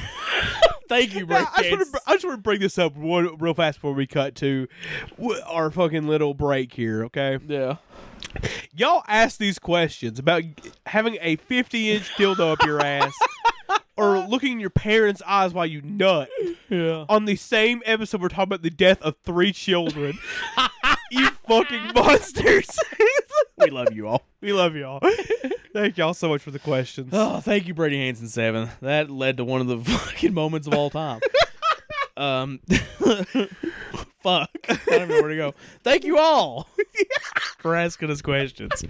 If you would like to join these lovely human beings, you can do so by going to sickoncinema@gmail.com. I'm going to hell for that one. Or you can wait to the week of the episode. We're pretty much a bi-weekly podcast. Pretty much. And we'll post a lovely image with skeletons going, woo, that says we're taking questions you can ask in the comment section below. Oh, we got to get untickled. Well, this has been a long segment. Maybe the longest fucking listener question segment ever. Holy shit. And yeah, when we come back, we're talking dead kids. Let's do this. Paradise Lost. Welcome to hell, everybody. Yeah, It's about to get woo! real sad. All right. We'll be back. We'll be back. Was it a broken dream?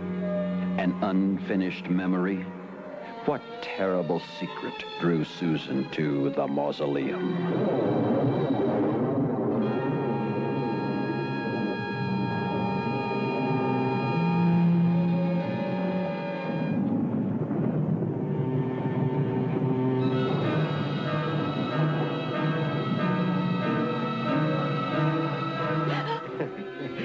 I didn't mean to scare you, Mrs. Farrow.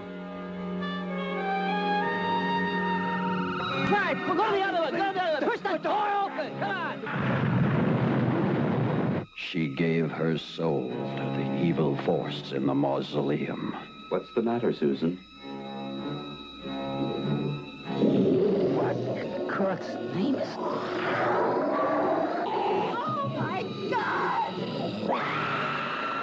Now, the secret haunts her, and she cannot control the power.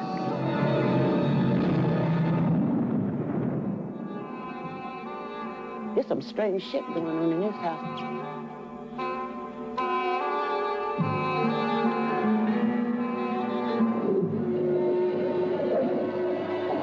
What are you talking about? What's wrong with my wife? She's not your wife. The woman you're living with looks like Susan. She looks exactly like your wife, but she's not your wife. She lives in horror as she tries to escape the demon she has become.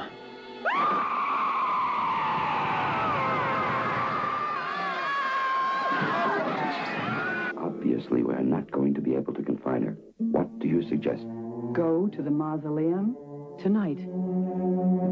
A new dimension in fright. An experience of untold terror. It's a table! I am going to finish what your father died trying to do!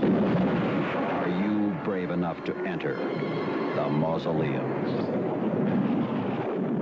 And we're back. Yeah, we are back. This is definitely not coming out the day we said it was going to come out. Sorry, guys. It's late at night, and I got to go work.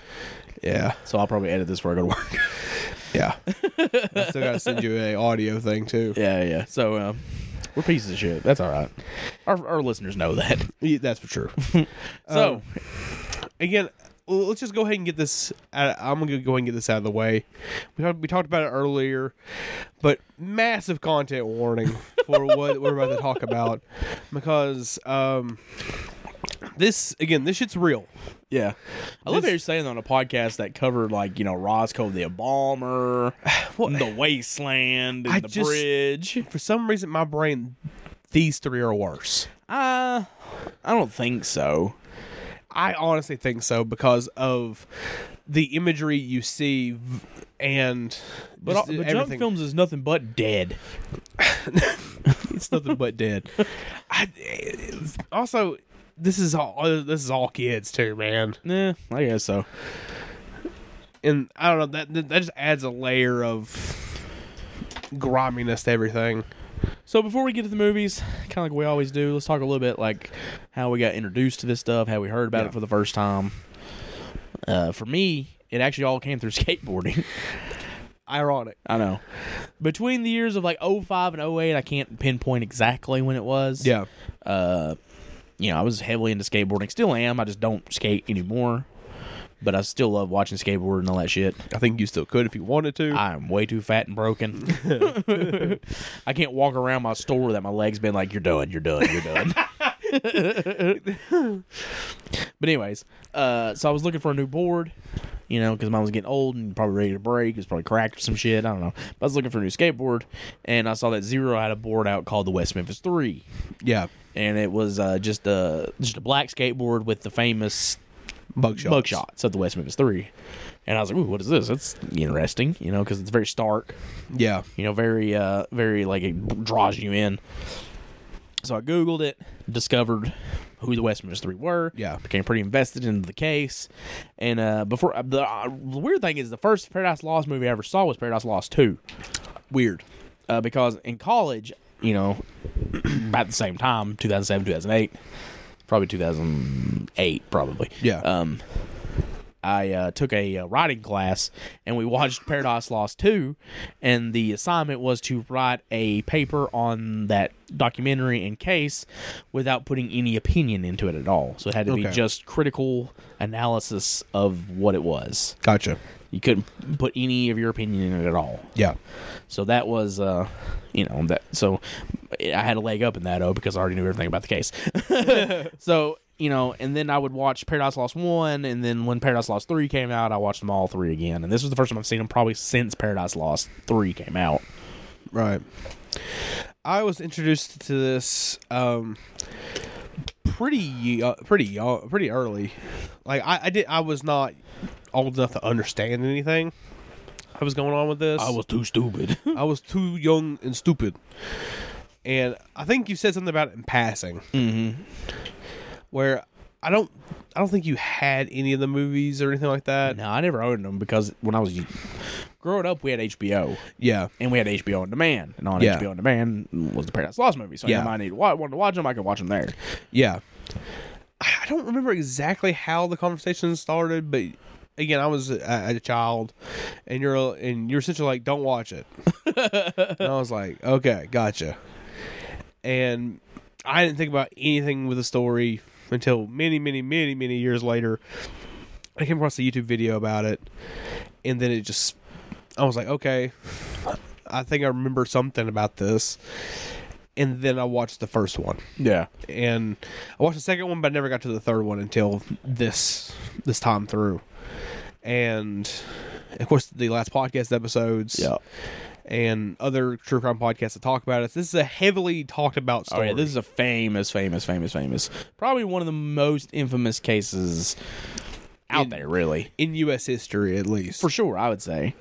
I mean, the media coverage of it is, you know, massive. Well, there's multiple documentaries. There's multiple videos about it. Books. There is shows about it. Again, as I said, podcast episodes. So much. Yeah. Again, it feels like a year doesn't go by without this story being brought up at least once in the media. So, we're starting in 1996. Yeah. Directed by Joe Bear. How you say his name? Berlinger. For some reason, I did not write down any of the fucking dates like an idiot. Well, I wrote down the dates. I just didn't write down the directors. The man who also directed Book of Shadows. Which, that is a bit odd. Huh? And Some Kind of Monster. You know, that's something. Which, Some Kind of Monster is great. Yeah. I need to rewatch it myself. I remember watching it when I was younger. Mm-hmm. It just felt like a massive therapy session. It is. Yeah. But it's awesome. But it's the directors are Joe Berlinger and Bruce Sinofsky. Well, who passed away? Yeah, he passed away after the conclusion to the series. It was not too long ago. No, I think it was 2017. Yeah. So, you know, if you don't know, basically Paradise Lost tells the story of, in 1993... 93, I'm pretty sure. 3 young boys were murdered in Robin Hood Hills. It was Christopher Byers, Stevie Branch, and Michael Moore.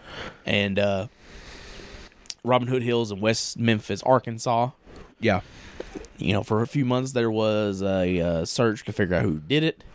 You know, to find some suspects. Yeah. And they came down to arresting 3 teenagers who were Damien Eccles, Jesse Miss Kelly, and Jason Baldwin. Yeah. Who were kind of your local ruffians, but not like... I mean, ruffians in the sense that, like, Damien and Jason got in trouble one time for like writing something like on a wall or something like that, or no, they destroyed like a old car or something like that. It was like it was like a junkyard type thing. They were the kind of kids in town that, like, you know, everyone knew who they were and they had a reputation. Yeah, but nobody really knew who they were. Yeah, they had a reputation mostly based on what they look like. They were the weird kids. Yeah. So they were arrested for the crimes and ended up eventually being convicted of the murder of the 3 children with very little evidence. Very little is a understatement. And a lot of hearsay evidence as well. Yeah. You know, there's a lot of superlative evidence. And as mentioned during their listener questions point of the show, as People's Mikey pointed out, this is during I'd say the tail end probably, if not the downslope a bit of the Satanic Panic. I don't know if it was the downslope. I think this is like the moment. You think this is the peak? Yeah, okay. This is where it peaked. Fair enough. Because it wound up with 3 people in jail. I guess that would be the peak, yeah. Fair enough. And Paradise Lost essentially follows the trial. Yeah. And a little bit of, like, following the families of the victims and how everyone's dealing with everything and the thoughts. And the first movie is very interesting in that it's not unbiased, but it's not super biased. Yeah, it definitely has its finger in the innocent camp without completely forcing the viewer's hand. Yeah, it doesn't show its hand too much. It allows the 3 to, you know, look bad. Yeah. But yeah. So that's Paradise Lost, essentially, what the first one is. Yeah, the first one is it's pretty much the discovery of the children, the trial, and the aftermath. Yeah, and the conviction. Yeah. So, how do you want to start this? I don't know. It's a powerful documentary. It's definitely, you know, it's a moment in time that will never really ever be recaptured too. No. Like, the access that they got to the courtroom is unprecedented.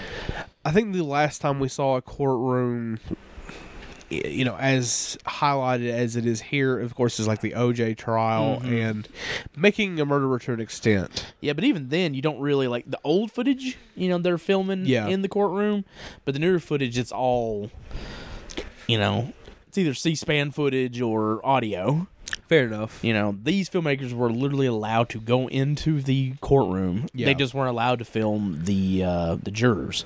Yeah, they weren't allowed to film the jurors or anyone giving testimony that was wanting to remain anonymous. Exactly.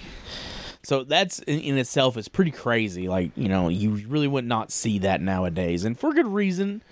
I mean, yeah, to an extent. I do feel like in a way it does restrict the freedom of press to an extent. Mm-hmm. But at the same time, I definitely can understand why, especially after the first. Oh, for sure. In this series. I mean, the complications it caused the West Memphis, Arkansas justice system is a lot.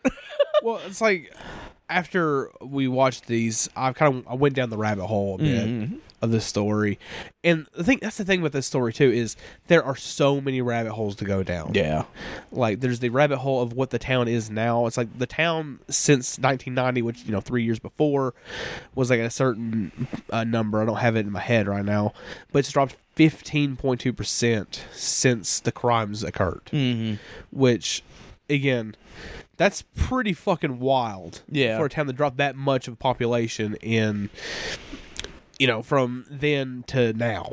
One thing I will say about the Paradise Lost movie is it doesn't really give you a snapshot of the town too much.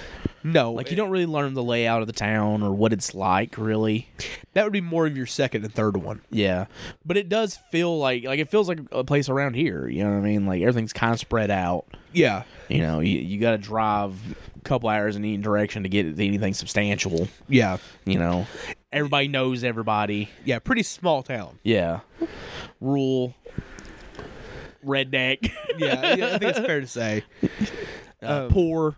Yeah, that is a big part of this too. Is West Memphis is like, even though it's located between two of the biggest highway systems in America, with I think it's the I-55 and I-40. Mm-hmm. It was known as the crossroads of America from like the 50s, onward. Yeah, it's still it's still a poverty-stricken town. Oh yeah. I'm sorry, I went too far down the rabbit hole. I can tell. Yeah.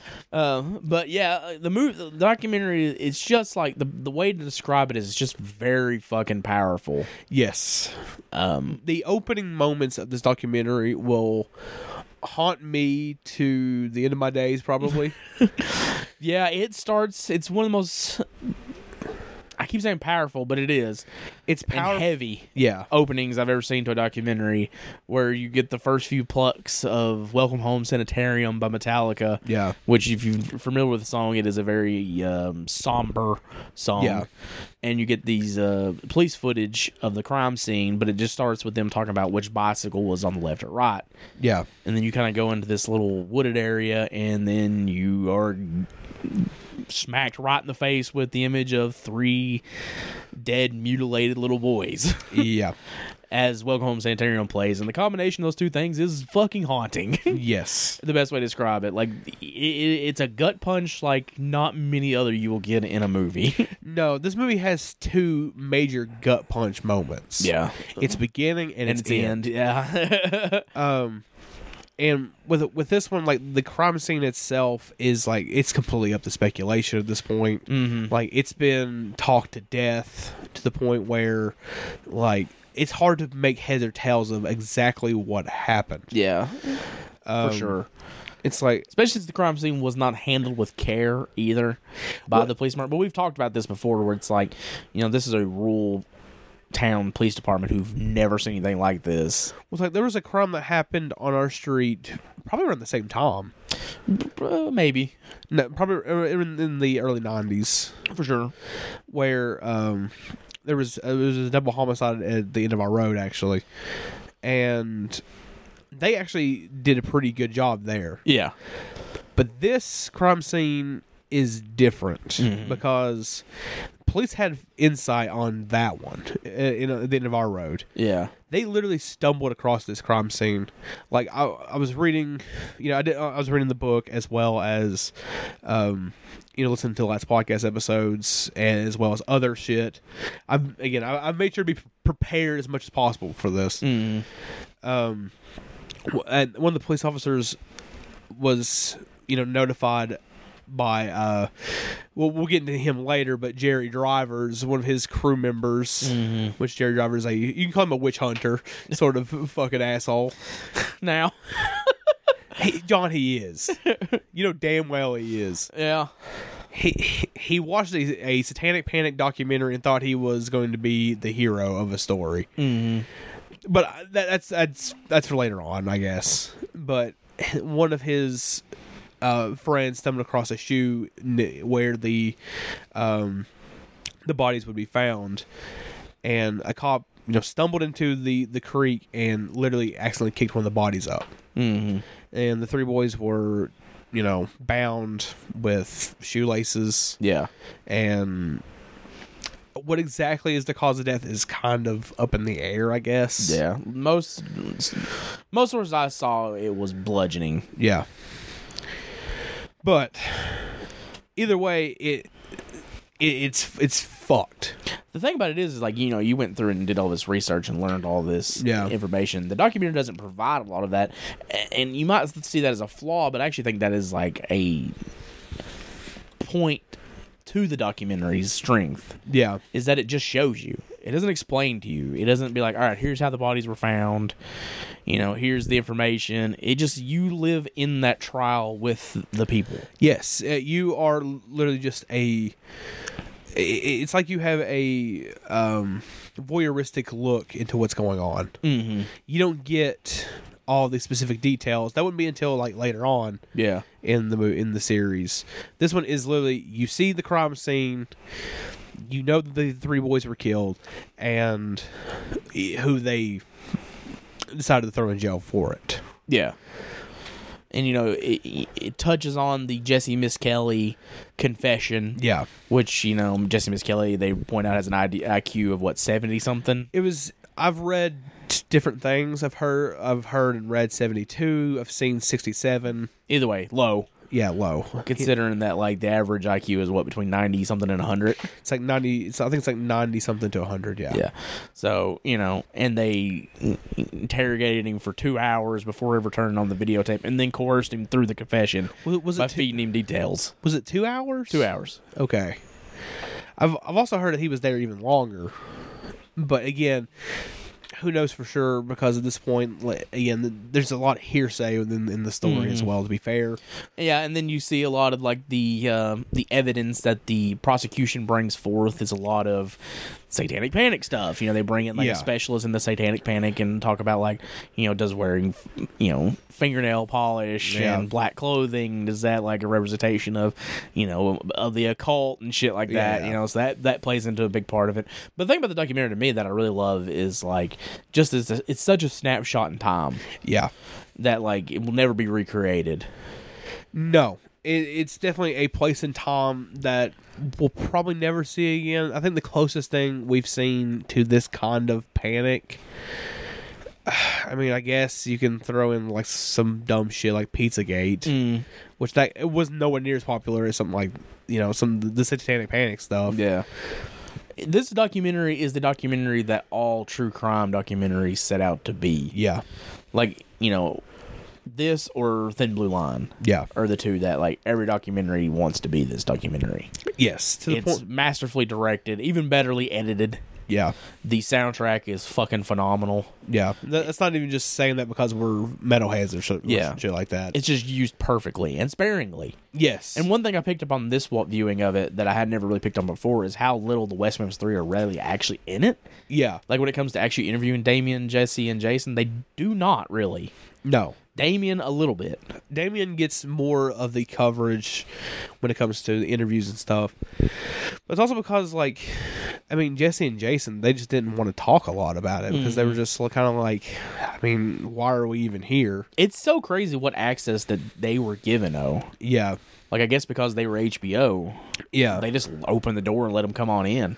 Film everything. Again, I don't know the full story of how the two directors got there, whether they, heard about the story and just went to go, film, or what the case of that is. But it feels like they captured lightning in a fucking bottle with this documentary. Because it was for documentary filmmaking purposes, this was right place, right time. Yeah. For everyone else, it was the wrong place and the wrong time. Yeah. I don't know. It's just one of those documentaries where it's it just evokes an emotion and grips you from the first frame to the final frame. Though I think we would be remiss to not mention that it does leave some stuff out. It does. It does, it's still, I do believe it's pretty unbiased in that it does allow Damien in particular to make himself look fucking stupid. Bad. Having the mirror on the fucking stick, which I do not understand why he needed a fucking mirror on a stick. I don't. Why on a stick? Why was it on a fucking stick, Matt? I don't know. I have no idea. But it cut out the part, but they do kind of reference it a little bit. Talking about blowing kisses. Yeah. Where he was actually blowing kisses to the family of the victims. Yeah.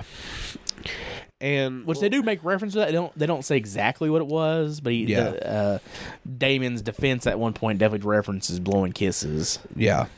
Towards the end of the documentary, we can tell that they're getting very frustrated with Damien.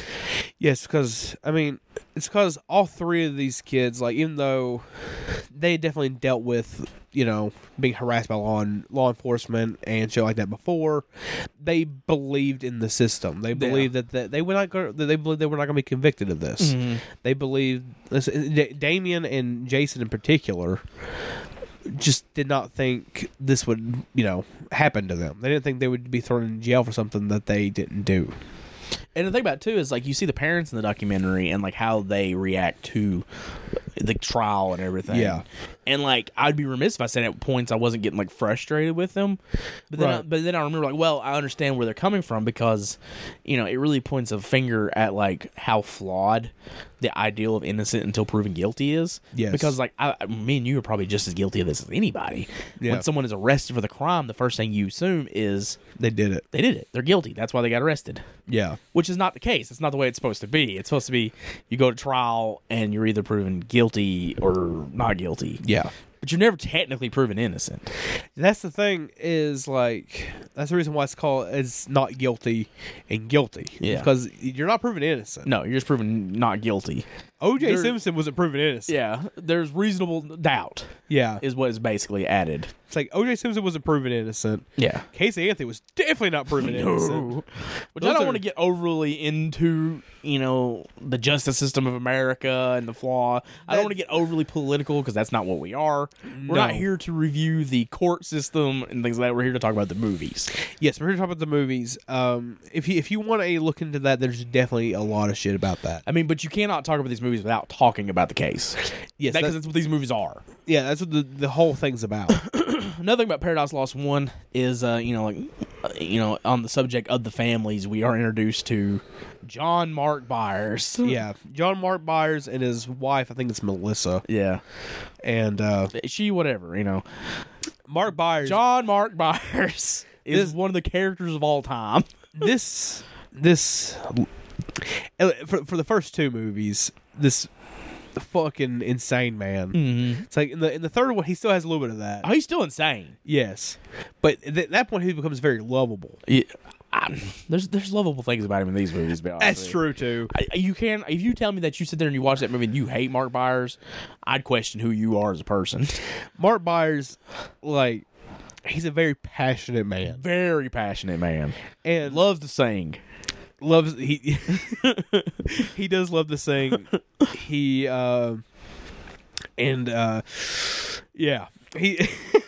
We'll get more into Mark Byers in the second one.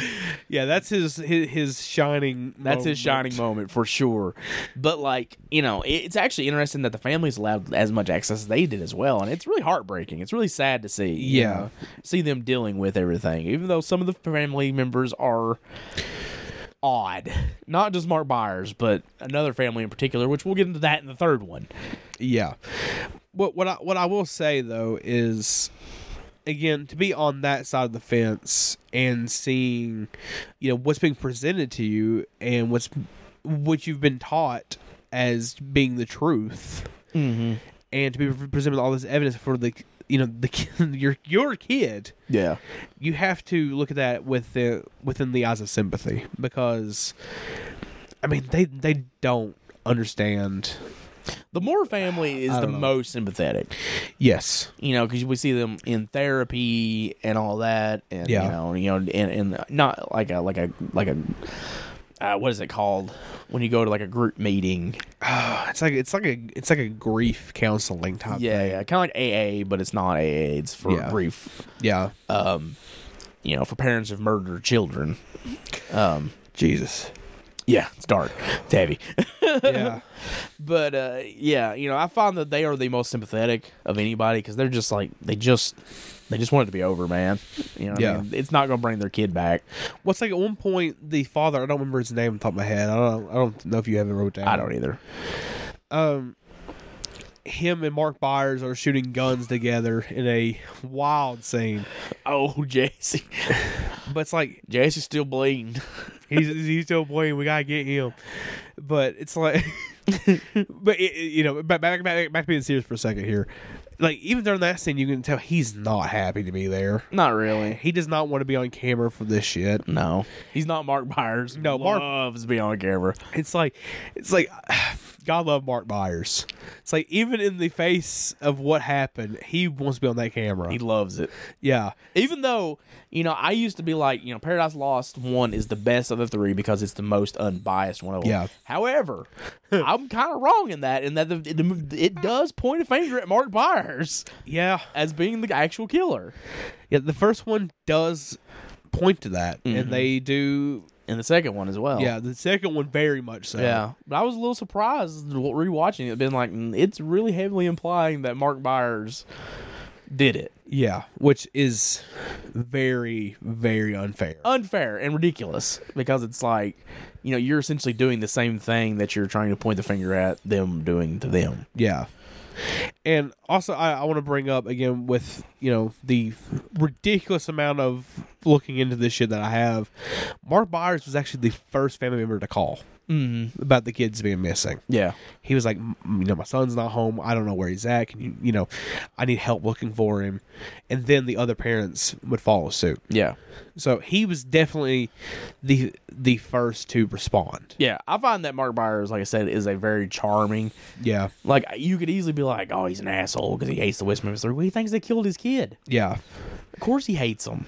Well, it's like in the third one, like, I guess spoiler a little bit. I mean, how do you spoil these movies? Yeah. He does a full 180. Mm-hmm. Like, once they present with him the evidence, he's like, oh, I was wrong. Yeah. And he begins defending them. Mm-hmm. Although then he goes after Hobbs. Hardcore. Look, Jesse. I feel like we got to bring some levity into this. Let's talk about Mark Byers for a minute. All right. Well, we'll get to Mark Byers in the second. Okay. Let's finish up Paradise Lost 1. We got to move on to Paradise Lost 2. Ultimately, Paradise Lost is a fucking masterpiece of documentary filmmaker. Yeah. Is it exploitive? Maybe a little bit. But I feel like it did not have... But by that argument, most documentaries are exploitive. Yes. Because they're there to evoke emotion. They're going to do it in a manipulative way in editing and stuff like that to make you feel. Well, it's like I hate to bring this one up as being exploitive because like the movie has good intentions. Yeah. But the movie's existence is gaslighting the documentary, and that is Dear Zachary. Dear Zachary. Dear Zachary, you're led to believe all these things. Yeah.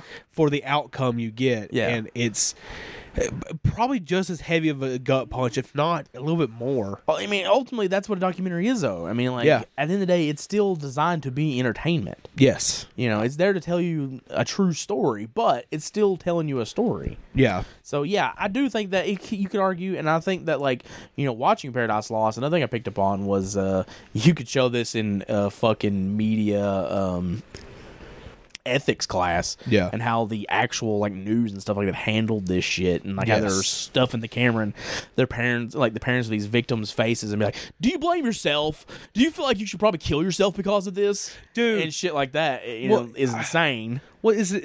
Is it Miss Byers or is it the wife of Hobbs? It was the branch mother. Yeah. Pamela. Pamela Hobbs. They stuffed the camera in her fucking face, and they're like, "Do you ever think about killing yourself?" Yeah. It's like, dude, fuck off. Do you feel this was your fault? Ugh. Yeah, you know what I mean? Like, it's like, how was this their fucking fault? And they do that the whole fucking time. Like, you really could show this as like a fucking like media ethics class. Oh yeah. Well, again, it's like, who fucking asks that? I don't know. Who goes up to the families of, these horrifically murdered children and is like, oh, do you feel like you have some blame in this? Yeah. No, they don't. Yeah, they let their kids be kids, and their kids got killed. Yeah. And, I feel like you have to bring up the ending as well. Yeah. Because, like, I have seen this movie several times. I feel like we've talked... We have not talked a lot about the 3. I mean, I feel like that's for the second movie. Yeah. And the three of their personalities stick out more than the later ones. Yeah. But... Again, like... And where the first one was the trial of the children, right? Yeah. The second one is really where the documentaries kind of like lean into these kids are innocent, we got to get them out. Yeah. So that's why I feel like we're not going to talk a whole lot about the West Memphis 3 in this one. Yeah. But like, I've always said that like, to sit here and say that like, I don't know how to put it. Like, it's like, do I think the West Memphis 3 did it? No. But at the same time, it's like, who am I to say, right? But presented with the evidence, they should not have been found guilty. No. Because there was nothing but substantial evidence. You know what I mean? Well, it's like, I know for you've said, like, I don't think they did it. But at the same time, all of this stuff that we talked about, off air before about this story. I definitely feel like I definitely lean way more harder into they're innocent camp. Well, yeah, I think they're innocent. Yeah. I don't think they did it. But I'm just saying, like, regardless of how you feel about that, there was no evidence to convict them. No, there was nothing. There was nothing. There was no DNA. There was nothing placing them there at the time. They had alibis. Yeah. You know, they literally had alibis. Well, it's like Jason's mother in, I think it's one of the sequels. Third one. Where she's like, oh, I had a school slip. That he was there all day. Yeah. You know. It's just like, God damn, dude. Yeah. So, but still, I've seen this documentary several times, but it never fails when they say Damien Eccles is found guilty of capital murder. It's a gut punch. It's a fucking gut punch, man. You're still just like, fuck. It's like the first one you get is Jesse. Mm-hmm. It's like, yeah, he's the one who confessed to it. And it's like, I guess in the viewer's brain, you're like, it's like, oh, fuck. Well, they got Jesse. If these two can get out of it, they can find them innocent. Yeah. Or not guilty. Not guilty. They can get Jesse back out. Yeah. You know. And then they just hand down guilty verdicts. When all three of them are just sentenced, it's just like, there's no hope. Yeah. That's and the fucking, like, energy in the crowd is unlike anything you'd ever see before. I don't know if it's inappropriate to say it's electric. But it is. But yeah, because like, you know, of course the family of the Westminster 3 are running out of the fucking courtroom, bawling. But then there's also this buzz of the people who think they're 100% guilty. Who are like, we got them. You know, you can hear anger. It's unique. It's unlike anything I've ever heard before, and without being much noise at all. Yeah. And something I want to bring up too is, man, the prosecution against the three was so goddamn exploitive too. They were very exploitive, and the defense of Damien and Jason didn't do a great job. No. Where the guy who followed Jesse, you'll soon find out if you watch all three of them, and we'll get to it. He stuck with Jesse the entire fucking time. Yep, he was with him through all. And so some little things I want to point out before we proceed on to the other two is, it's like I'll talk about Jesse's lawyer first, and then I'll get to the exploitation of the I'd say everyone involved here. And okay, Jesse's lawyer was having him read off his confession because he originally thought he was fucking guilty as shit. Mm-hmm. And Jesse was like, I don't know what that word is. And his lawyer was fucking stunned when he figured out the word he could not read was Satan. He didn't know what Satan meant. Yeah. He didn't know what it fucking was. Mm-hmm. So to pin them for satanic crimes is such dog shit. Yeah. And then you go to the prosecution, and they're showing everybody in the crowd, even the families of the victims, the photos of the children, and it's in a way that it's done on purpose. Which again, I think just shows the kind of like a flaw of everything, where it's just like, regardless if the person on trial is innocent or guilty, one person's job is to get them convicted, and the other person's job is to get them off. Yeah. Like, it just doesn't make sense. No. You know what I mean? Like, it's like the parents of the victims should not have been in there for that. They should not have been forced to relive seeing the fucking photos. Yeah. And seeing everything like that. I don't know, man. Maybe I don't know. Maybe I'm just soft or some shit. I don't know. But it's just like, what the fuck? Mm. Like, it's not just like to the jurors or to, just I guess those in attendance, but he's literally flaunting the pictures of these dead kids around, like, look what they did, look what they fucking did. Yeah, and it's just like, oh my fucking god, man, this is doing what they. I mean, like, they're doing what they were paid to do, I guess. Exactly. And they won. They got it, But yeah, that's Paradise Lost 1. I feel like we went way too long on it. How long we go? 30 minutes. God damn. God damn, I'm so sorry. No, you're good. I'm too long-winded, especially when it comes to like crime stories. I get obsessed. Yeah, it's a great documentary. Yeah, I honestly think the first Paradise Lost is a perfect documentary. I think it's a must-watch for anybody. Yeah. I think you should go out your way to see it. It's absolutely, like it carries an energy unlike anything else I've ever really seen. It captures, in a weird way, it like really embodies the 90s. Yeah. Like it feels like the 90s. Yeah, it does feel like the era of the 80s of excess is gone. Yeah. And And in this whole documentary, it just feels like there's no hope. It's sad. It's somber. It's disturbing. It's bleak. It's excellent. Yeah, what more do you say about Paradise Lost? The one thing I will say, again, I know there's a lot of people out there who have a hard time with stuff with kids and stuff like that. And if you don't watch this because of that, I 100% understand. I will say, at least educate yourself on the story. Yeah. Because the story itself deserves to be in everyone's brain so this shit can stop happening. Yeah. So, Paradise Lost was a phenomenon. It aired on HBO, did gangbusters, and became a fucking media darling. Yeah. Where, people like Eddie Vedder and Johnny Depp and like A-list celebrities were like, we have to get these kids out. And I don't mean to rip a joke from last podcast, but god damn, it killed me. It's like, do you think Eddie Vedder would have actually staked a opinion on this and like fought as hard as he did if he thought they're actually going to get out within as soon as the time period he thought they were going to? It's like not the 18 years. Yeah. So, any day now. So in 2000, which more than likely was probably 99, 98, they probably went back, and it came out in 2000. Let me make sure real fast. I'm pretty sure it is. Damn sure. You fucking trust me. Okay. I was just want to make sure so we didn't fuck up. Motherfucker. 2000, yes. Yeah.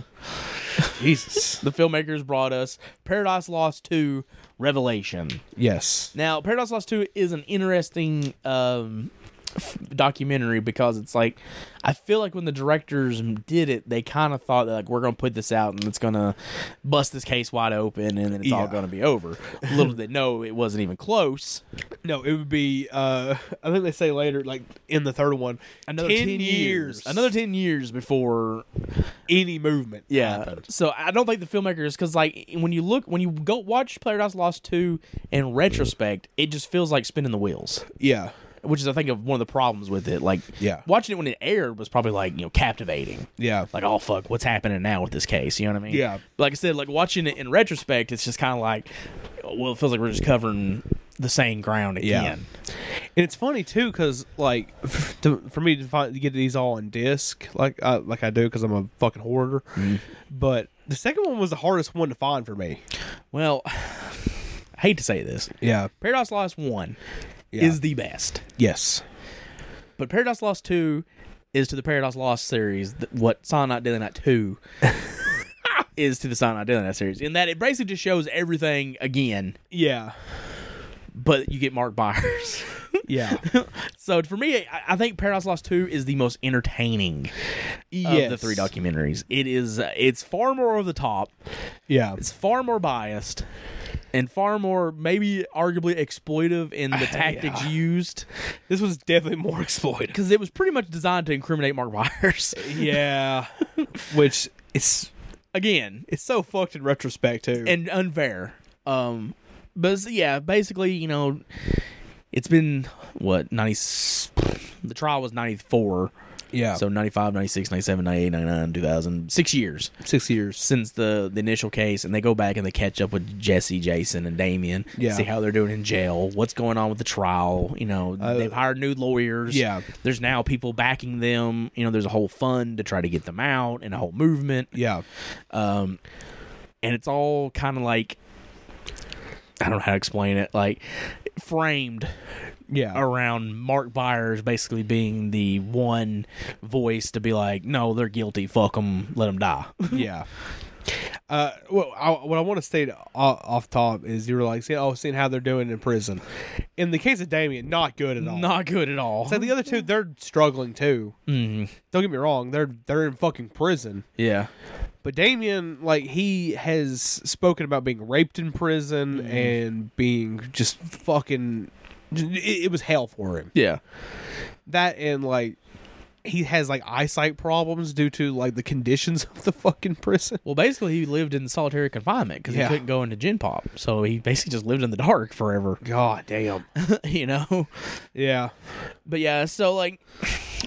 that stuff is very interesting, like to see what's going on with the trial, with the case, them trying to appeal it, fucking, how they're doing in prison, like, where their mindsets are, hearing Damien kind of backtrack on some of the shit he did in the first one. Yeah. As soon as he speaks, he was like, when I was last talking to y'all, I was talking about being the boogeyman of West Memphis, and I now know that's stupid. That was dumb.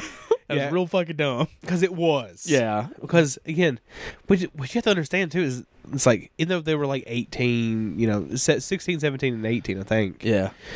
They were still kids. Yeah. Dumb teenagers. Dumb teenagers, and especially in the case of Damien. Yeah. Big facts. That's for true. Yes. That's for big true. Because, again, Damien, of course, he was a dumb kid. We'll say that. Yeah. He thought he actually believed in the justice system. Not going in that too much. Which I mean, to be fair, I think we all did at one point. Oh, for sure. Yeah. But in the fact that he was just acting like a dick the entire trial. Mm-hmm. And now he's stuck where he is, and he's had a lot of time to reflect on himself. Which that's interesting to hear from the three. Yeah. Because, this movie is definitely where the West Memphis Three become the center point of everything. Where I would argue that in the first movie, they are, but it's more about the trial. Yes. There's more moving parts and characters in the first one. Yeah. Where the second one, it's pretty much Damien, Jesse, Jason, Mark Byers. Yes. What I also say is, you can see the total difference between, what prison has done to Damien versus Jason. It's like Jason in this one's way more well spoken. Mm-hmm. You tell that he's been reading. Yeah, he's done a lot of fucking reading. Yeah, he knows now. Yeah, he knows what's going on, and he at least knows a little bit of what he needs to do. Yep. And you can see Damien, while still talking a lot to the camera, and of course to the talk line thing they had in the movie, which that's an interesting little aspect of this too. But Damien seems a little more secluded to himself. He's quieter. Yeah. He probably doesn't have a lot of human contact anymore. Yeah, so he's probably very fucking socially awkward at this point. Yeah, for sure. So he's fucked. And who's not socially awkward? Oh, fuck. Is the man of the hour. Too sweet to be sour. Who's not doing well mentally at all. It's like, in reality, we should not be laughing about this because he's dealing with the death of his child. His wife now. His wife now, who died of, unknown causes. It was, undetermined. Yeah, presumed a drug thing. Yeah. But no one really knows. They try to frame it as he killed his her. wife, yeah.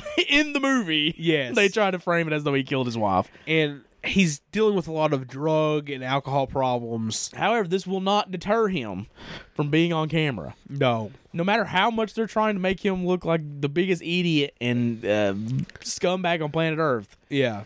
He's there, man. Yes. And there's a couple set pieces. There's the fucking graveyard set piece. Oh my god, it's so dark. Which is horrible. It's horrible, man. There's him shooting the fucking, I thought it was watermelons. I guess it wasn't. It was pumpkins. That was in the first one. Yeah, this one he's shooting watermelons, I'm pretty sure. He takes the fucking watermelons to the murder scene. Yeah, oh yeah, he does. And that's where the line of the century comes from. Jesse, Jason, Damien, you can say what you will. You go to hell. I've said that line since I watched this documentary. Yeah. At least once a month. You do what you will. For nearly 10 years. What I will bring up, and the listeners can tell me whether this is in bad taste. I thought about for, a future project I'm working on currently. Having a scene from this movie be in it. Fucking Mark Byers. Again, going at the murder scene. At the murder scene, takes a jug of, is it gasoline? It's gas, yeah. And he says these, he's saying this right here, this is hell on earth, and I'm going to make it hell. Yeah, and he takes pieces of crime scene tape and puts them to these sticks and lights them on fire, and nearly sets himself on fire. Yeah, his leg is on fire. He's like, burn, you motherfuckers, burn! He just setting everything on fire, and he's definitely as you said, kicked fire off his fucking shoes at one point. He's just It's like, fuck, man. He's shooting the goddamn watermelons. And he's like, oh, damn, Jesse, I had to split you in half. Oh. Oh, damn, Damien. I'll make you bleed. Make my baby bleed. Which that's the first movie. That's the first movie, yeah. This is the Make Me My Baby Bleed. It's madness. Yes. It's a snapshot of pure fucking insanity. And again, doing some other reading outside of this, Mark Byers was not told to do any of this shit. He was not forced to do any of this shit. He just loved the fucking camera. He loved the camera. And he just went ape shit. He was drinking heavily. He was, in the first movie, we find out he had a brain tumor at one point. So he's probably has, pain pills for it. And he's probably abusing the fuck out of him because he's definitely hanging out with people in this one. Oh my God. There's the whole scene where they're fucking drinking in his fucking house. He's hanging out with some real sketchy motherfuckers. Yeah, the people he should not have been around. No, who are basically like, we'll kill for him. And of course they are, because he's supplying with the fucking pills. He's got the dollar to make them holler. He's perking them up, Perk Byers. Yeah, it's like I said, it's really like a snapshot of what fucking like grief can do to somebody. It's also a snapshot of true Southern culture. Real white trash, man. These people like that come to my store on a daily. Oh my God, not many Mark Byers. I know, I get Mark Byers. Oh, you get Mark Byers? I always get Mark Byers. So burn, you sons of bitches, burn. But the biggest problem with Paradise Lost 2, like I said, it's just kind of treading the same ground, Yeah. Because like I said, I don't think they thought that they were going to do this one and it would continue. Like, I feel like they're like, all right, this one was almost like a campaign documentary. The first one was just a snapshot of a trial. Yeah. This one is a campaign. Yes, this is a campaign to get the 3 out of jail and Mark Byers arrested. To get Mark Byers arrested, which is horrible. It's horrible. It's horrible. It's very exploitive. But this is not the last time we'd see Mark. You would think when this came out and Mark Byers watched it, he'd be like, he thought he would say this with the first movie. Yeah, you would think something we didn't bring him in the first movie is he gave Joe and Bruce, God damn it, out of the kindness of his heart, a knife. Like, hey, I want to thank you for coming here and filming this trial and showing the world. Probably thinking that they're just going to show like, oh, these 3 are guilty, fuck them, throw them in jail. Yeah, not knowing that basically they're going to become the biggest fucking supporters of the West Memphis 3. Yeah, but bringing he gives them a knife as a gift, and it has blood on it. It does have blood on it. And they give it over to the fucking police and get him on the goddamn stand. God damn it. So you think then and there he'd be like, I ain't talking to these guys no more. But he comes back. Does more in the second one. Even more. And then he comes back in the third goddamn third one. Which is even crazier. Which is he stuck through. For all 3 of these fucking movies, after the 2 directors got him on the witness stand for the knife. Yeah. Then they pinned all the crime on him in the second one. There's whole points in the second one where they're like fucking tying like why he could possibly have done it, his motives for doing it. Yeah, and then at one point they're like Byers completely perked out of his mind. Just be like, yeah, when I was a child, I was abused and treated like trash. And like stuff like that. And they're definitely using that as like, oh, this is why he did it. Yeah. It's so fucked up. He still came back. Just as crazy, but now with a different angle. Yes. Oh my God! Just as goddamn crazy. And at the end of the second one, he gets arrested for drugs. Yeah, which that's a rabbit hole, by the way. Yeah, like the whole angle of his involvement with drugs and possible drugs and law enforcement. But it was good for him ultimately. Yes, he definitely got his life back together after that. Yeah, he did. You can tell that, even though he's still fucking crazy. Yes, he's not quite this crazy in the third one. Well, it's like he admits in the second one that he's on, of course, he's on pain pills probably for the tumor, and he's on a bunch of stuff for mental disorders and stuff he has. Which they're trying to use that as like a fucking like, he's crazy. He definitely did it. Which is like, what? Which is the biggest jump in logic. Yeah. Because it's like, oh, so being medicated for mental illness is... AKA, you're crazy and could kill somebody. It's like, okay, dude. Okay. Myers is literally trying to help himself. Yeah. and you're like, this is why he did it. Yeah. It's so fucking oh god, that is very exploitive. Yeah. The second one, as you said, is the most entertaining. It's entertaining as hell because Mark Byers, like every time Mark Byers pops up on screen, like, okay, here we go. Now we're talking. Yeah, you're like, oh no. Here we go. Oh no, what's he gonna do? Now here we go. You know what I mean? I'd seen the second one before. I did not remember the fucking fire. Burn! Like, he's also got a whole row of false teeth now. Yeah. Like, he's got full dentures when he... that's a whole fucking thing. Which at one point it was like, oh, why don't you get your your teeth imprints done for bite mark evidence? That's a big aspect of this movie. Because they discovered teeth. Yeah, what they believed to be bite marks, which turns out was turtles. But yeah. And Byers, the fucking maniac, reaches in his mouth, pulls out his dentures, slobber and all over his beard. He's like, ugh. He's just like, got false teeth. He just puts them back in. And then you definitely feel as the documentary is trying to insinuate that he got his teeth pulled so they couldn't. Which is so stupid. Because nobody knew it at the time that there was fucking bite mark. Yeah, and again, God love Mark Byers. Because I unironically love this man. Yeah, I do too. He's great. But he probably got him pulled because his fucking teeth were probably wrong. Yeah, because he was on drugs. Yes, he was on drugs, and it's also the South. People don't take care of their teeth like they should. No. Like, you can see that. He's probably dip and chew. Probably. Fucking eating candy and... Well, it's like we see Mark Byers' house, which he let him in there in his house in the third one, which is like...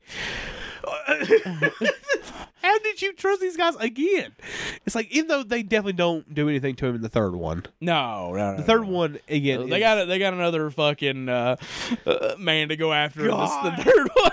God, we didn't even get into the Bojangles man bullshit. No, definitely did That's not. a whole. That's just watch them. Yeah. Just watch them, or we can't talk about everything. Yes, or we're literally gonna be breaking down every fucking moment. We'll be here as long as the runtime is all of them are. Yeah. But ultimately, Paradise Lost 2, I still recommend it, but go watch Paradise Lost 1 first. Yeah. Actually experience the trial and the case and what it means and why it's so important. Yeah. Then watch the second one. As we said before, just be prepared what you're going to get yourself in for. Oh, yeah. Because you're going to be seeing shit you probably don't want to see. Yeah. I will say that, but all three of these are worth your fucking time. Yeah, for sure. So... that's Paradise Lost 2 Revelations. Yeah. Nothing came of the trial for many, many moons. Many goddamn moons. And then 10 years after Paradise Lost 2, something happened. Yeah. And I remember the day it happened, being like, holy shit, I can't believe this is happening. Yeah. In 2010, because the documentary came out in 2011. Yeah, 2011 is when it came out. But I don't know, probably 2010 is when they got released. Yeah. Yeah. The bunch of new evidence was presented to the Supreme Court. Yes. And they granted basically to have that brought forth in order to have a new trial. Yeah. And with a lot of evidence, it was definitely looking as though the verdicts were going to be overturned. Yep. So the West Memphis justice system offered up a what is it called? An Alford plea. Alford plea, which basically you say, I am innocent, but in order to be set free, I plead guilty. Which the fact that exists is so insane. Now I'm going to go on a rant about this. Okay. And I apologize. Let me get my water. Yeah, go ahead. This is the dumbest fucking shit in the world. It's like, I'm sure there is definitely a reason why this exists. Yeah. But the fact that it's still in play is absurd. I plead guilty, but I am innocent of what happened. What the fuck does that even mean? You're pleading two sides of the fucking fence. You're basically, I've been wrongfully convicted. However, the state won't let me free unless I sign a document saying I am guilty. So they're fucking free of all fucking blame. Which again, I'm just gonna throw this out there. You know, good goddamn well the Alford police probably come from some racist shit. Probably. I feel it in my soul. I'd have to look into it, but I feel it in my bones. in my bones that this came from some hardcore fucking clan ass fucking bullshit. They were like, well, we gotta let him free, but we don't want to get sued. Yeah, we don't want him to sue us. So Jesus. Yeah, so I remember that happening and just being like, I can't believe that just happened. Yeah. And not really knowing how to feel about it at the time. Yeah. Because knowing they had to plead guilty and all that jazz, but we'll get into that. And then lo and behold, announcement of Paradise Lost 3 was coming out. Yeah. Which is Purgatory? Purgatory, yeah. Yeah. So that came out in 2011. So like I said, it's been 10 years. And again, this documentary essentially plays out in chapters. Yeah. Literally. So it basically catches you up on everything from the first two. Yeah. As well as filling you in on what's been going on. You know, catching back up with Damien, Jesse, and Jason. Yeah. Filming the Alfred plea. Filming the moments they walked out of jail for the first time. Yeah. And all that stuff's great. Yeah. However, this documentary decided that they needed a villain. Yeah. And they did find him one. Yeah. That I will say is pretty easy. Some of the circumstantial evidence. Circumstantial. And there's a big alleged on this. A huge alleged. That the guy they chose... a lot of shit don't look good for him. Let's just say that. Yeah. It makes him look rough. And how they fucking, like, all this came to light is a rabbit hole in its own right. And this whole case is a goddamn rabbit hole. You could do, like, if you try to do, like, you know how people do the video essays and shit on YouTube? Yeah. You could do a whole goddamn 10-hour fucking thing on this case. Because there's just so many bits and pieces. It's a jigsaw puzzle that feels like the pieces are endless. So essentially the documentary points the finger at Terry Hobbs, who was the stepfather of Stevie Branch. Yeah. And how a lot of the information about how he had no alibi and was not accounted for of the time of the murders and stuff like that came about because he tried to sue the Dixie Chicks for slander. And when he was on the stand, they brought up how the fact he used to beat his wife and he shot his fucking brother-in-law. And Just true Southern culture here. dude, it's amazing. It's like, I can't even fucking... What's the whole thing with Terry Hobbs and, like, the Dixie Chicks and all that shit? Or I guess they're just the Chicks now, right? They're just the Chicks now. Which, that's a rough name. Dixie Chicks. Yeah, fair enough. Is a whole other goddamn rabbit hole in its own right. But it's just like, fuck, man. You really went to sue them when they had all this shit on you. Yeah. Well, you're essentially like... basically, he just didn't think he was going to, like, it was going to be anything like that. What, like, Terry Hobbs is on the stand laughing about beating his fucking wife and shooting her fucking brother. Yeah. And she's like, do you find that funny, Mr. Hobbs? Like, well, you know, she kind of had it coming. It's like, what the like, this is the South, man. This is the true fucking just the heart of the South, as grease covered as it is. It's like this whole thing is just a comedy of errors. Yeah. Like everything about it is just like just one dumb thing after another. Yeah. And it's amazing that it all led to this. Well, it's also like Terry Hobbs is still in the camp, of course, of the West Memphis Three are guilty. Yes. His wife is in the camp that they're not. Yes. Which they're not together. No. She's remarried. I don't know her new last name. No. But like, I know there's another documentary, by the way, called The Forgotten West Memphis Three, which is all about them trying to, you know, piece things together to figure out who did it. Mm-hmm. Where like she actually gets on camera again for the first time in like 20 years or something like that, because she's not on camera actually for this one. No, she's only through like old interviews. Yeah. And it's just another rabbit hole in itself with that fucking documentary. Yeah.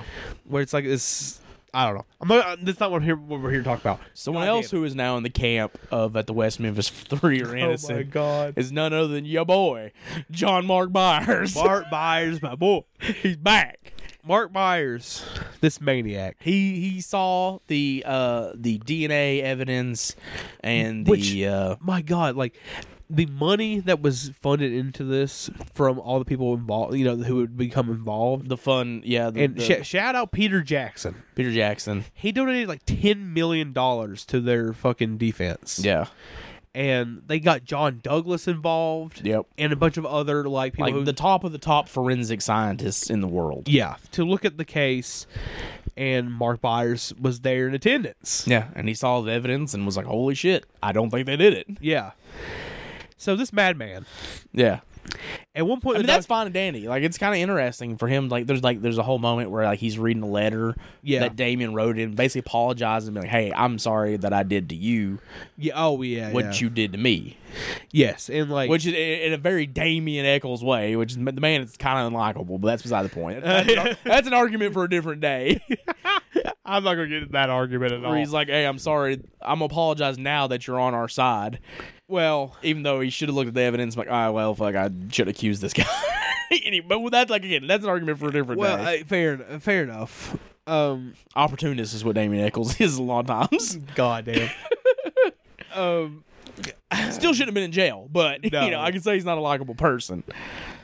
Which that's a sweet moment, Yeah, where they make amends. Yeah, and there's like a moment where like when the Alfred plea is given, Mark Byers is like, justice wasn't served because 3 innocent men in there just had to say they're guilty, and that's bullshit, and all that's just lovely. Yeah, and it's like, like it feels like as though Mark Byers is finally getting closure in his life. However, this bad man, he's like, now I can't sit here and accuse anybody of anything. However, he opens his fucking back of his vehicle and pulls out a literal poster board diagram of why Terry Hobbs is guilty of the crimes. He's like, for 2 hours, Terry Hobbs was unaccounted for. He's making great points. I will say this. Yeah. Again, fucking substantial. Terry Hobbs' hair was found on one of the ligatures that tied the boys up. Blah, blah, blah. Blah, blah. Like, it's like you're still insane. You're still Mark Byers. And God, I love it. If there's anything I could say negative about this documentary is that it needed more Mark Byers. There's a whole book that was written with Mark Byers. That's fucking incredible. Where he talks about the whole ordeal. He's such a fucking charming, likable dude, man. He is. Like he's just like he's kind of like the lovable dullard. Yeah. Like he's definitely low IQ. Well, yeah. But he's just like he's so fucking passionate. He is one of the most passionate men I've ever seen. Mm-hmm. So as soon as he joined their side, the prosecution was fucked. The game was over. Like as soon as Mark Byers joined the fucking West Memphis 30, that was the equivalent of hell freezing over. We didn't even talk about that in the second movie, where like the fucking like media would be out there filming like the pro West Memphis 3 people, and Byers is just like in the background. It's like, what you talking about over there? Yeah, he would just like at one point, like one of the head of the West Memphis 3, defense, the Free the 3, yeah, is talking to him. He's like, "You're a totally different person off camera." He's like, "I don't know about that." He's like, "But you are." He's like, we're sitting here having a conversation. They turned the camera on, and now you're fucking coming after me. It's because he loves to be filmed, man. He just loved it. He loved to be on camera. This is probably the low light and highlight of his life. Yes, like the circumstances behind why it came about was probably the worst thing that's ever happened to him. Oh yeah, but man, being in front of that camera. Yeah, that was his moment in the sun, man. Well, it's like there's even I came across this the other day. He was on a news channel talking about the case, and like he's pretty reserved for the most part, which I was kind of disappointed he didn't go off. Go off about Terry Hobbs at some point. Or somebody, or something. Anything. Yeah. But he's very reserved and stuff like that. I was like, oh man, it's kind of disappointing. But then we watched... There's the whole fucking thing where he's just like, that's bullshit! It's like... Again, as I said, like, as soon as he joined the fucking West Memphis 3, the court knew they were fucked. Because there isn't a man more passionate than him. Yeah, and they're bringing up all kinds of new evidence in this one, too. Yes. Where, like, you need to believe that the serrated knife that was used to cut up the boys was more than likely actually animal claws. Yeah. And like I said, like they got the top forensic people in the world basically disproving all this evidence. So they signed the Alford Agreement plea, and they get out, and it's one of the most like melancholic moments I've ever seen in a documentary, because on one hand it's like they're out. Yeah. And Jason Baldwin did not want to do it. No. Like, it was not his ideal to do this. He wanted to prove that they were innocent. Well, the press conference moment when they're all talking after, the Alford plea is, sent down, there is a moment where, like, I ain't gonna lie, I almost teared up a little bit, where Jason's like, I didn't want to sign this. I did not want to come in here and admit guilt for something I didn't do, but I had to save my friend. Yeah. And that's... Which, heartwarming. I don't know how much friends they are anymore. I have no idea. I imagine that, basically getting put in jail because you're friends with somebody would put a strain on your friendship. Probably at least a little. I'm sure there's probably some fucking resentment for Damien, probably. Probably. But ultimately, he knew the right thing he had to do. Yeah. Which was to do that, That's not even talking about, back even in the first movie, right? Jesse didn't even know them, really. No, he did not. Like, he was, like, somewhat acquainted with them. He knew them. And apparently, he was fucking scared shitless of Damien. Yeah. Which is even funnier when you think about it. Because he was like, Damien scared the shit out of me. It's just like, God damn it. So, but at the same time, it's like, it's super, like, melancholic, because it's like, one, they never got to prove their innocence. No. Two, now the families of these victims have to see these three people who they believed did it. Yeah. Now walk free. It's like the Morris family has no involvement from the first one, after the first one. No. Probably for the best. I mean, they saw what Mark Myers did. They saw what Terry Hobbs did, too, because he's also in this. We didn't even bring that up. Oh, man, he just looks fucking... He just fucking paints himself red the whole time. Yeah.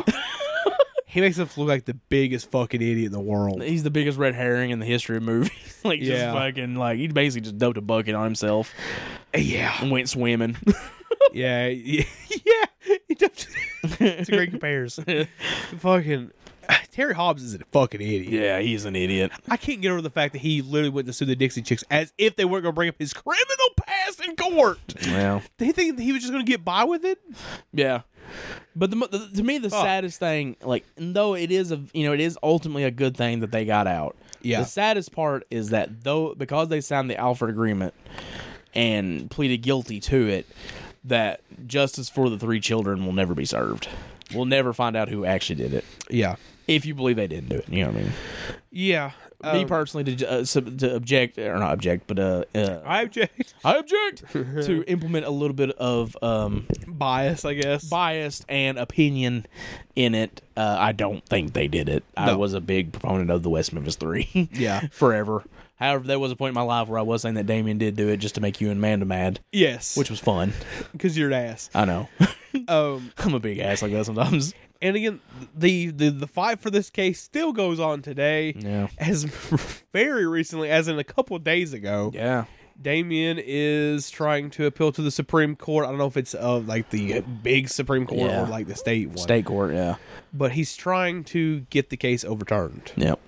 Which, if that's the case, I don't know what the outcome is because they signed the Alford plea. I don't know. I just don't know if that'll ever happen. You know what I mean? Ultimately, for me, it's like what's very important about this whole thing is like after you watch Paradise Lost 3 and you see the West Memphis 3 walk free, I think it's real important to go back and watch the first one again. Yeah. To remember what it was always all about. Yeah. Which was the three little boys. Yes.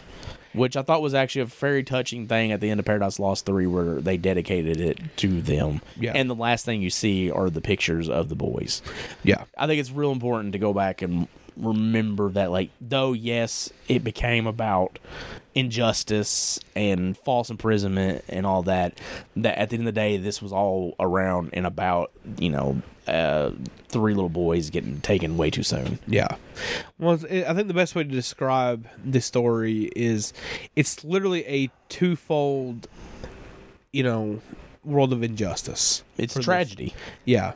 Well, it's like there's the West Memphis 3, and I think it's fair to say that in a lot of sense, the forgotten West Memphis 3, because three boys, their killers are still out there. Yep.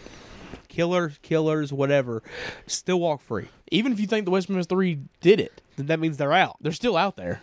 Yeah, that means the boys didn't get justice. Yeah, and probably never will. Probably never will. And that's sad.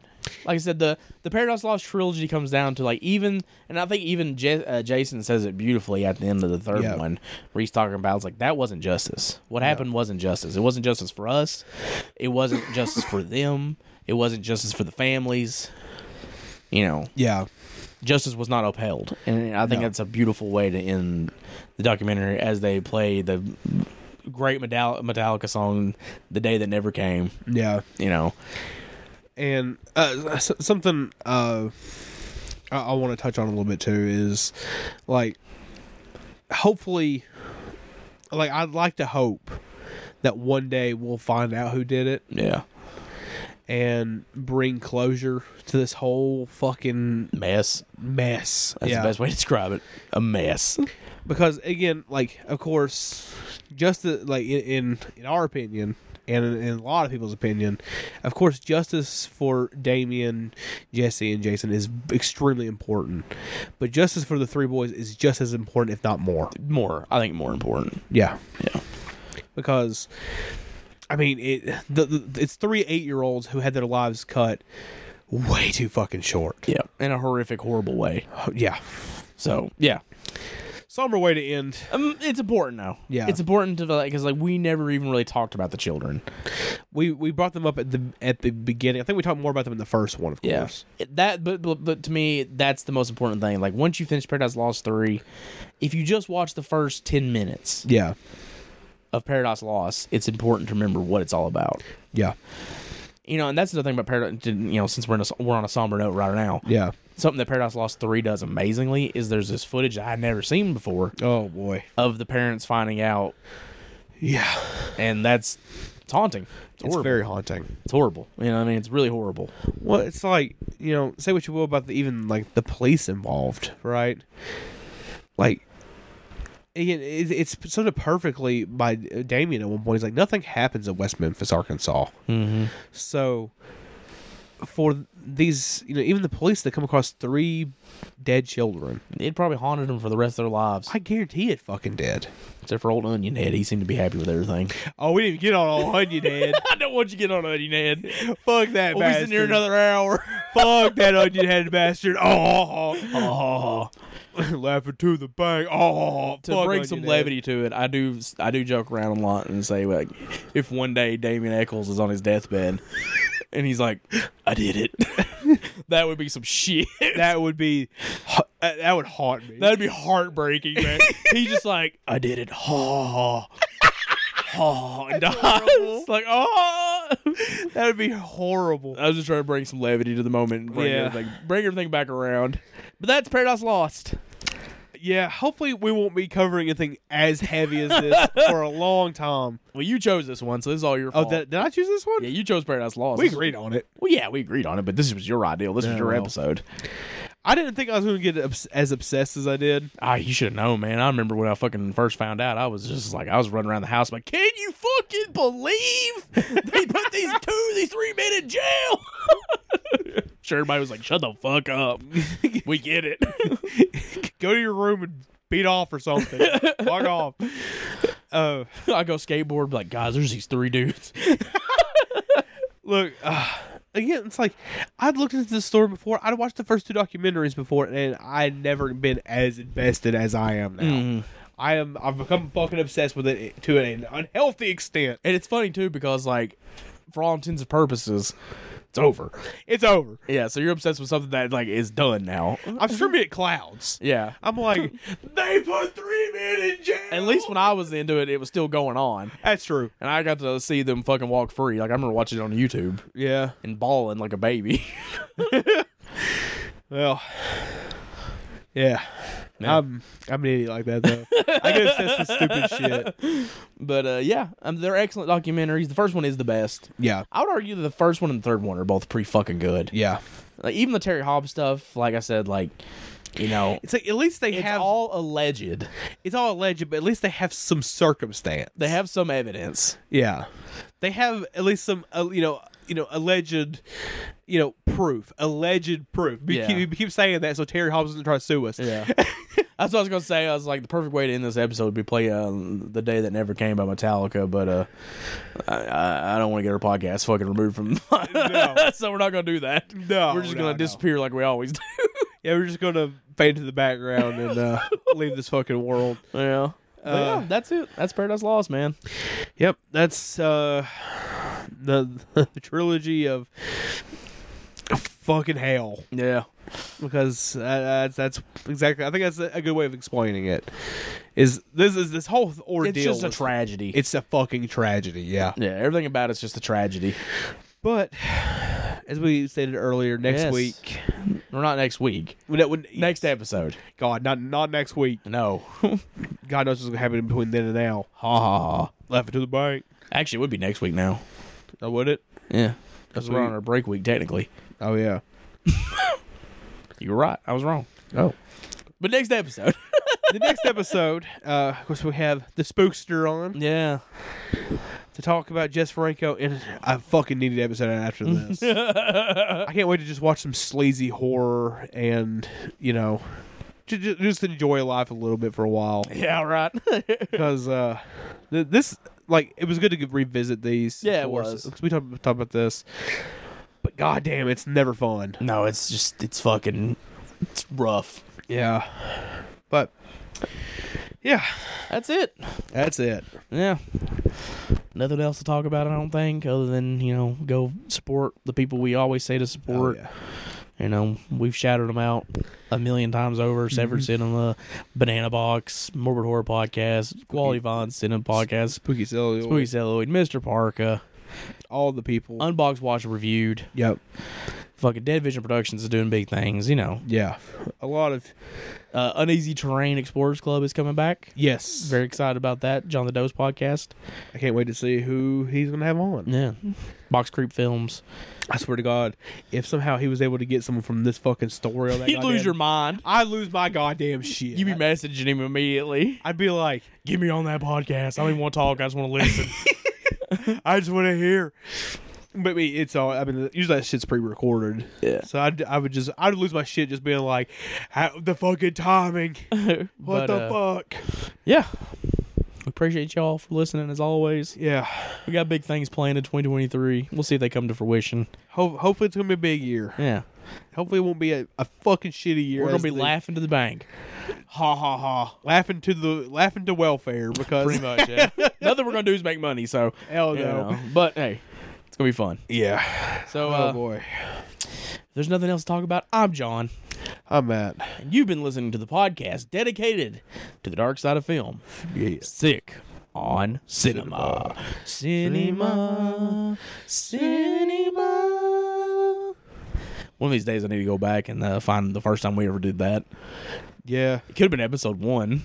I don't think we did on episode 1. I thought we just ended it. We're just like, peace. Peace. Before we get off here, fuck Onion Head. Fuck you onion looking bastard. You fucking onion brain son of a bitch. You great value Dr. Phil looking fuck.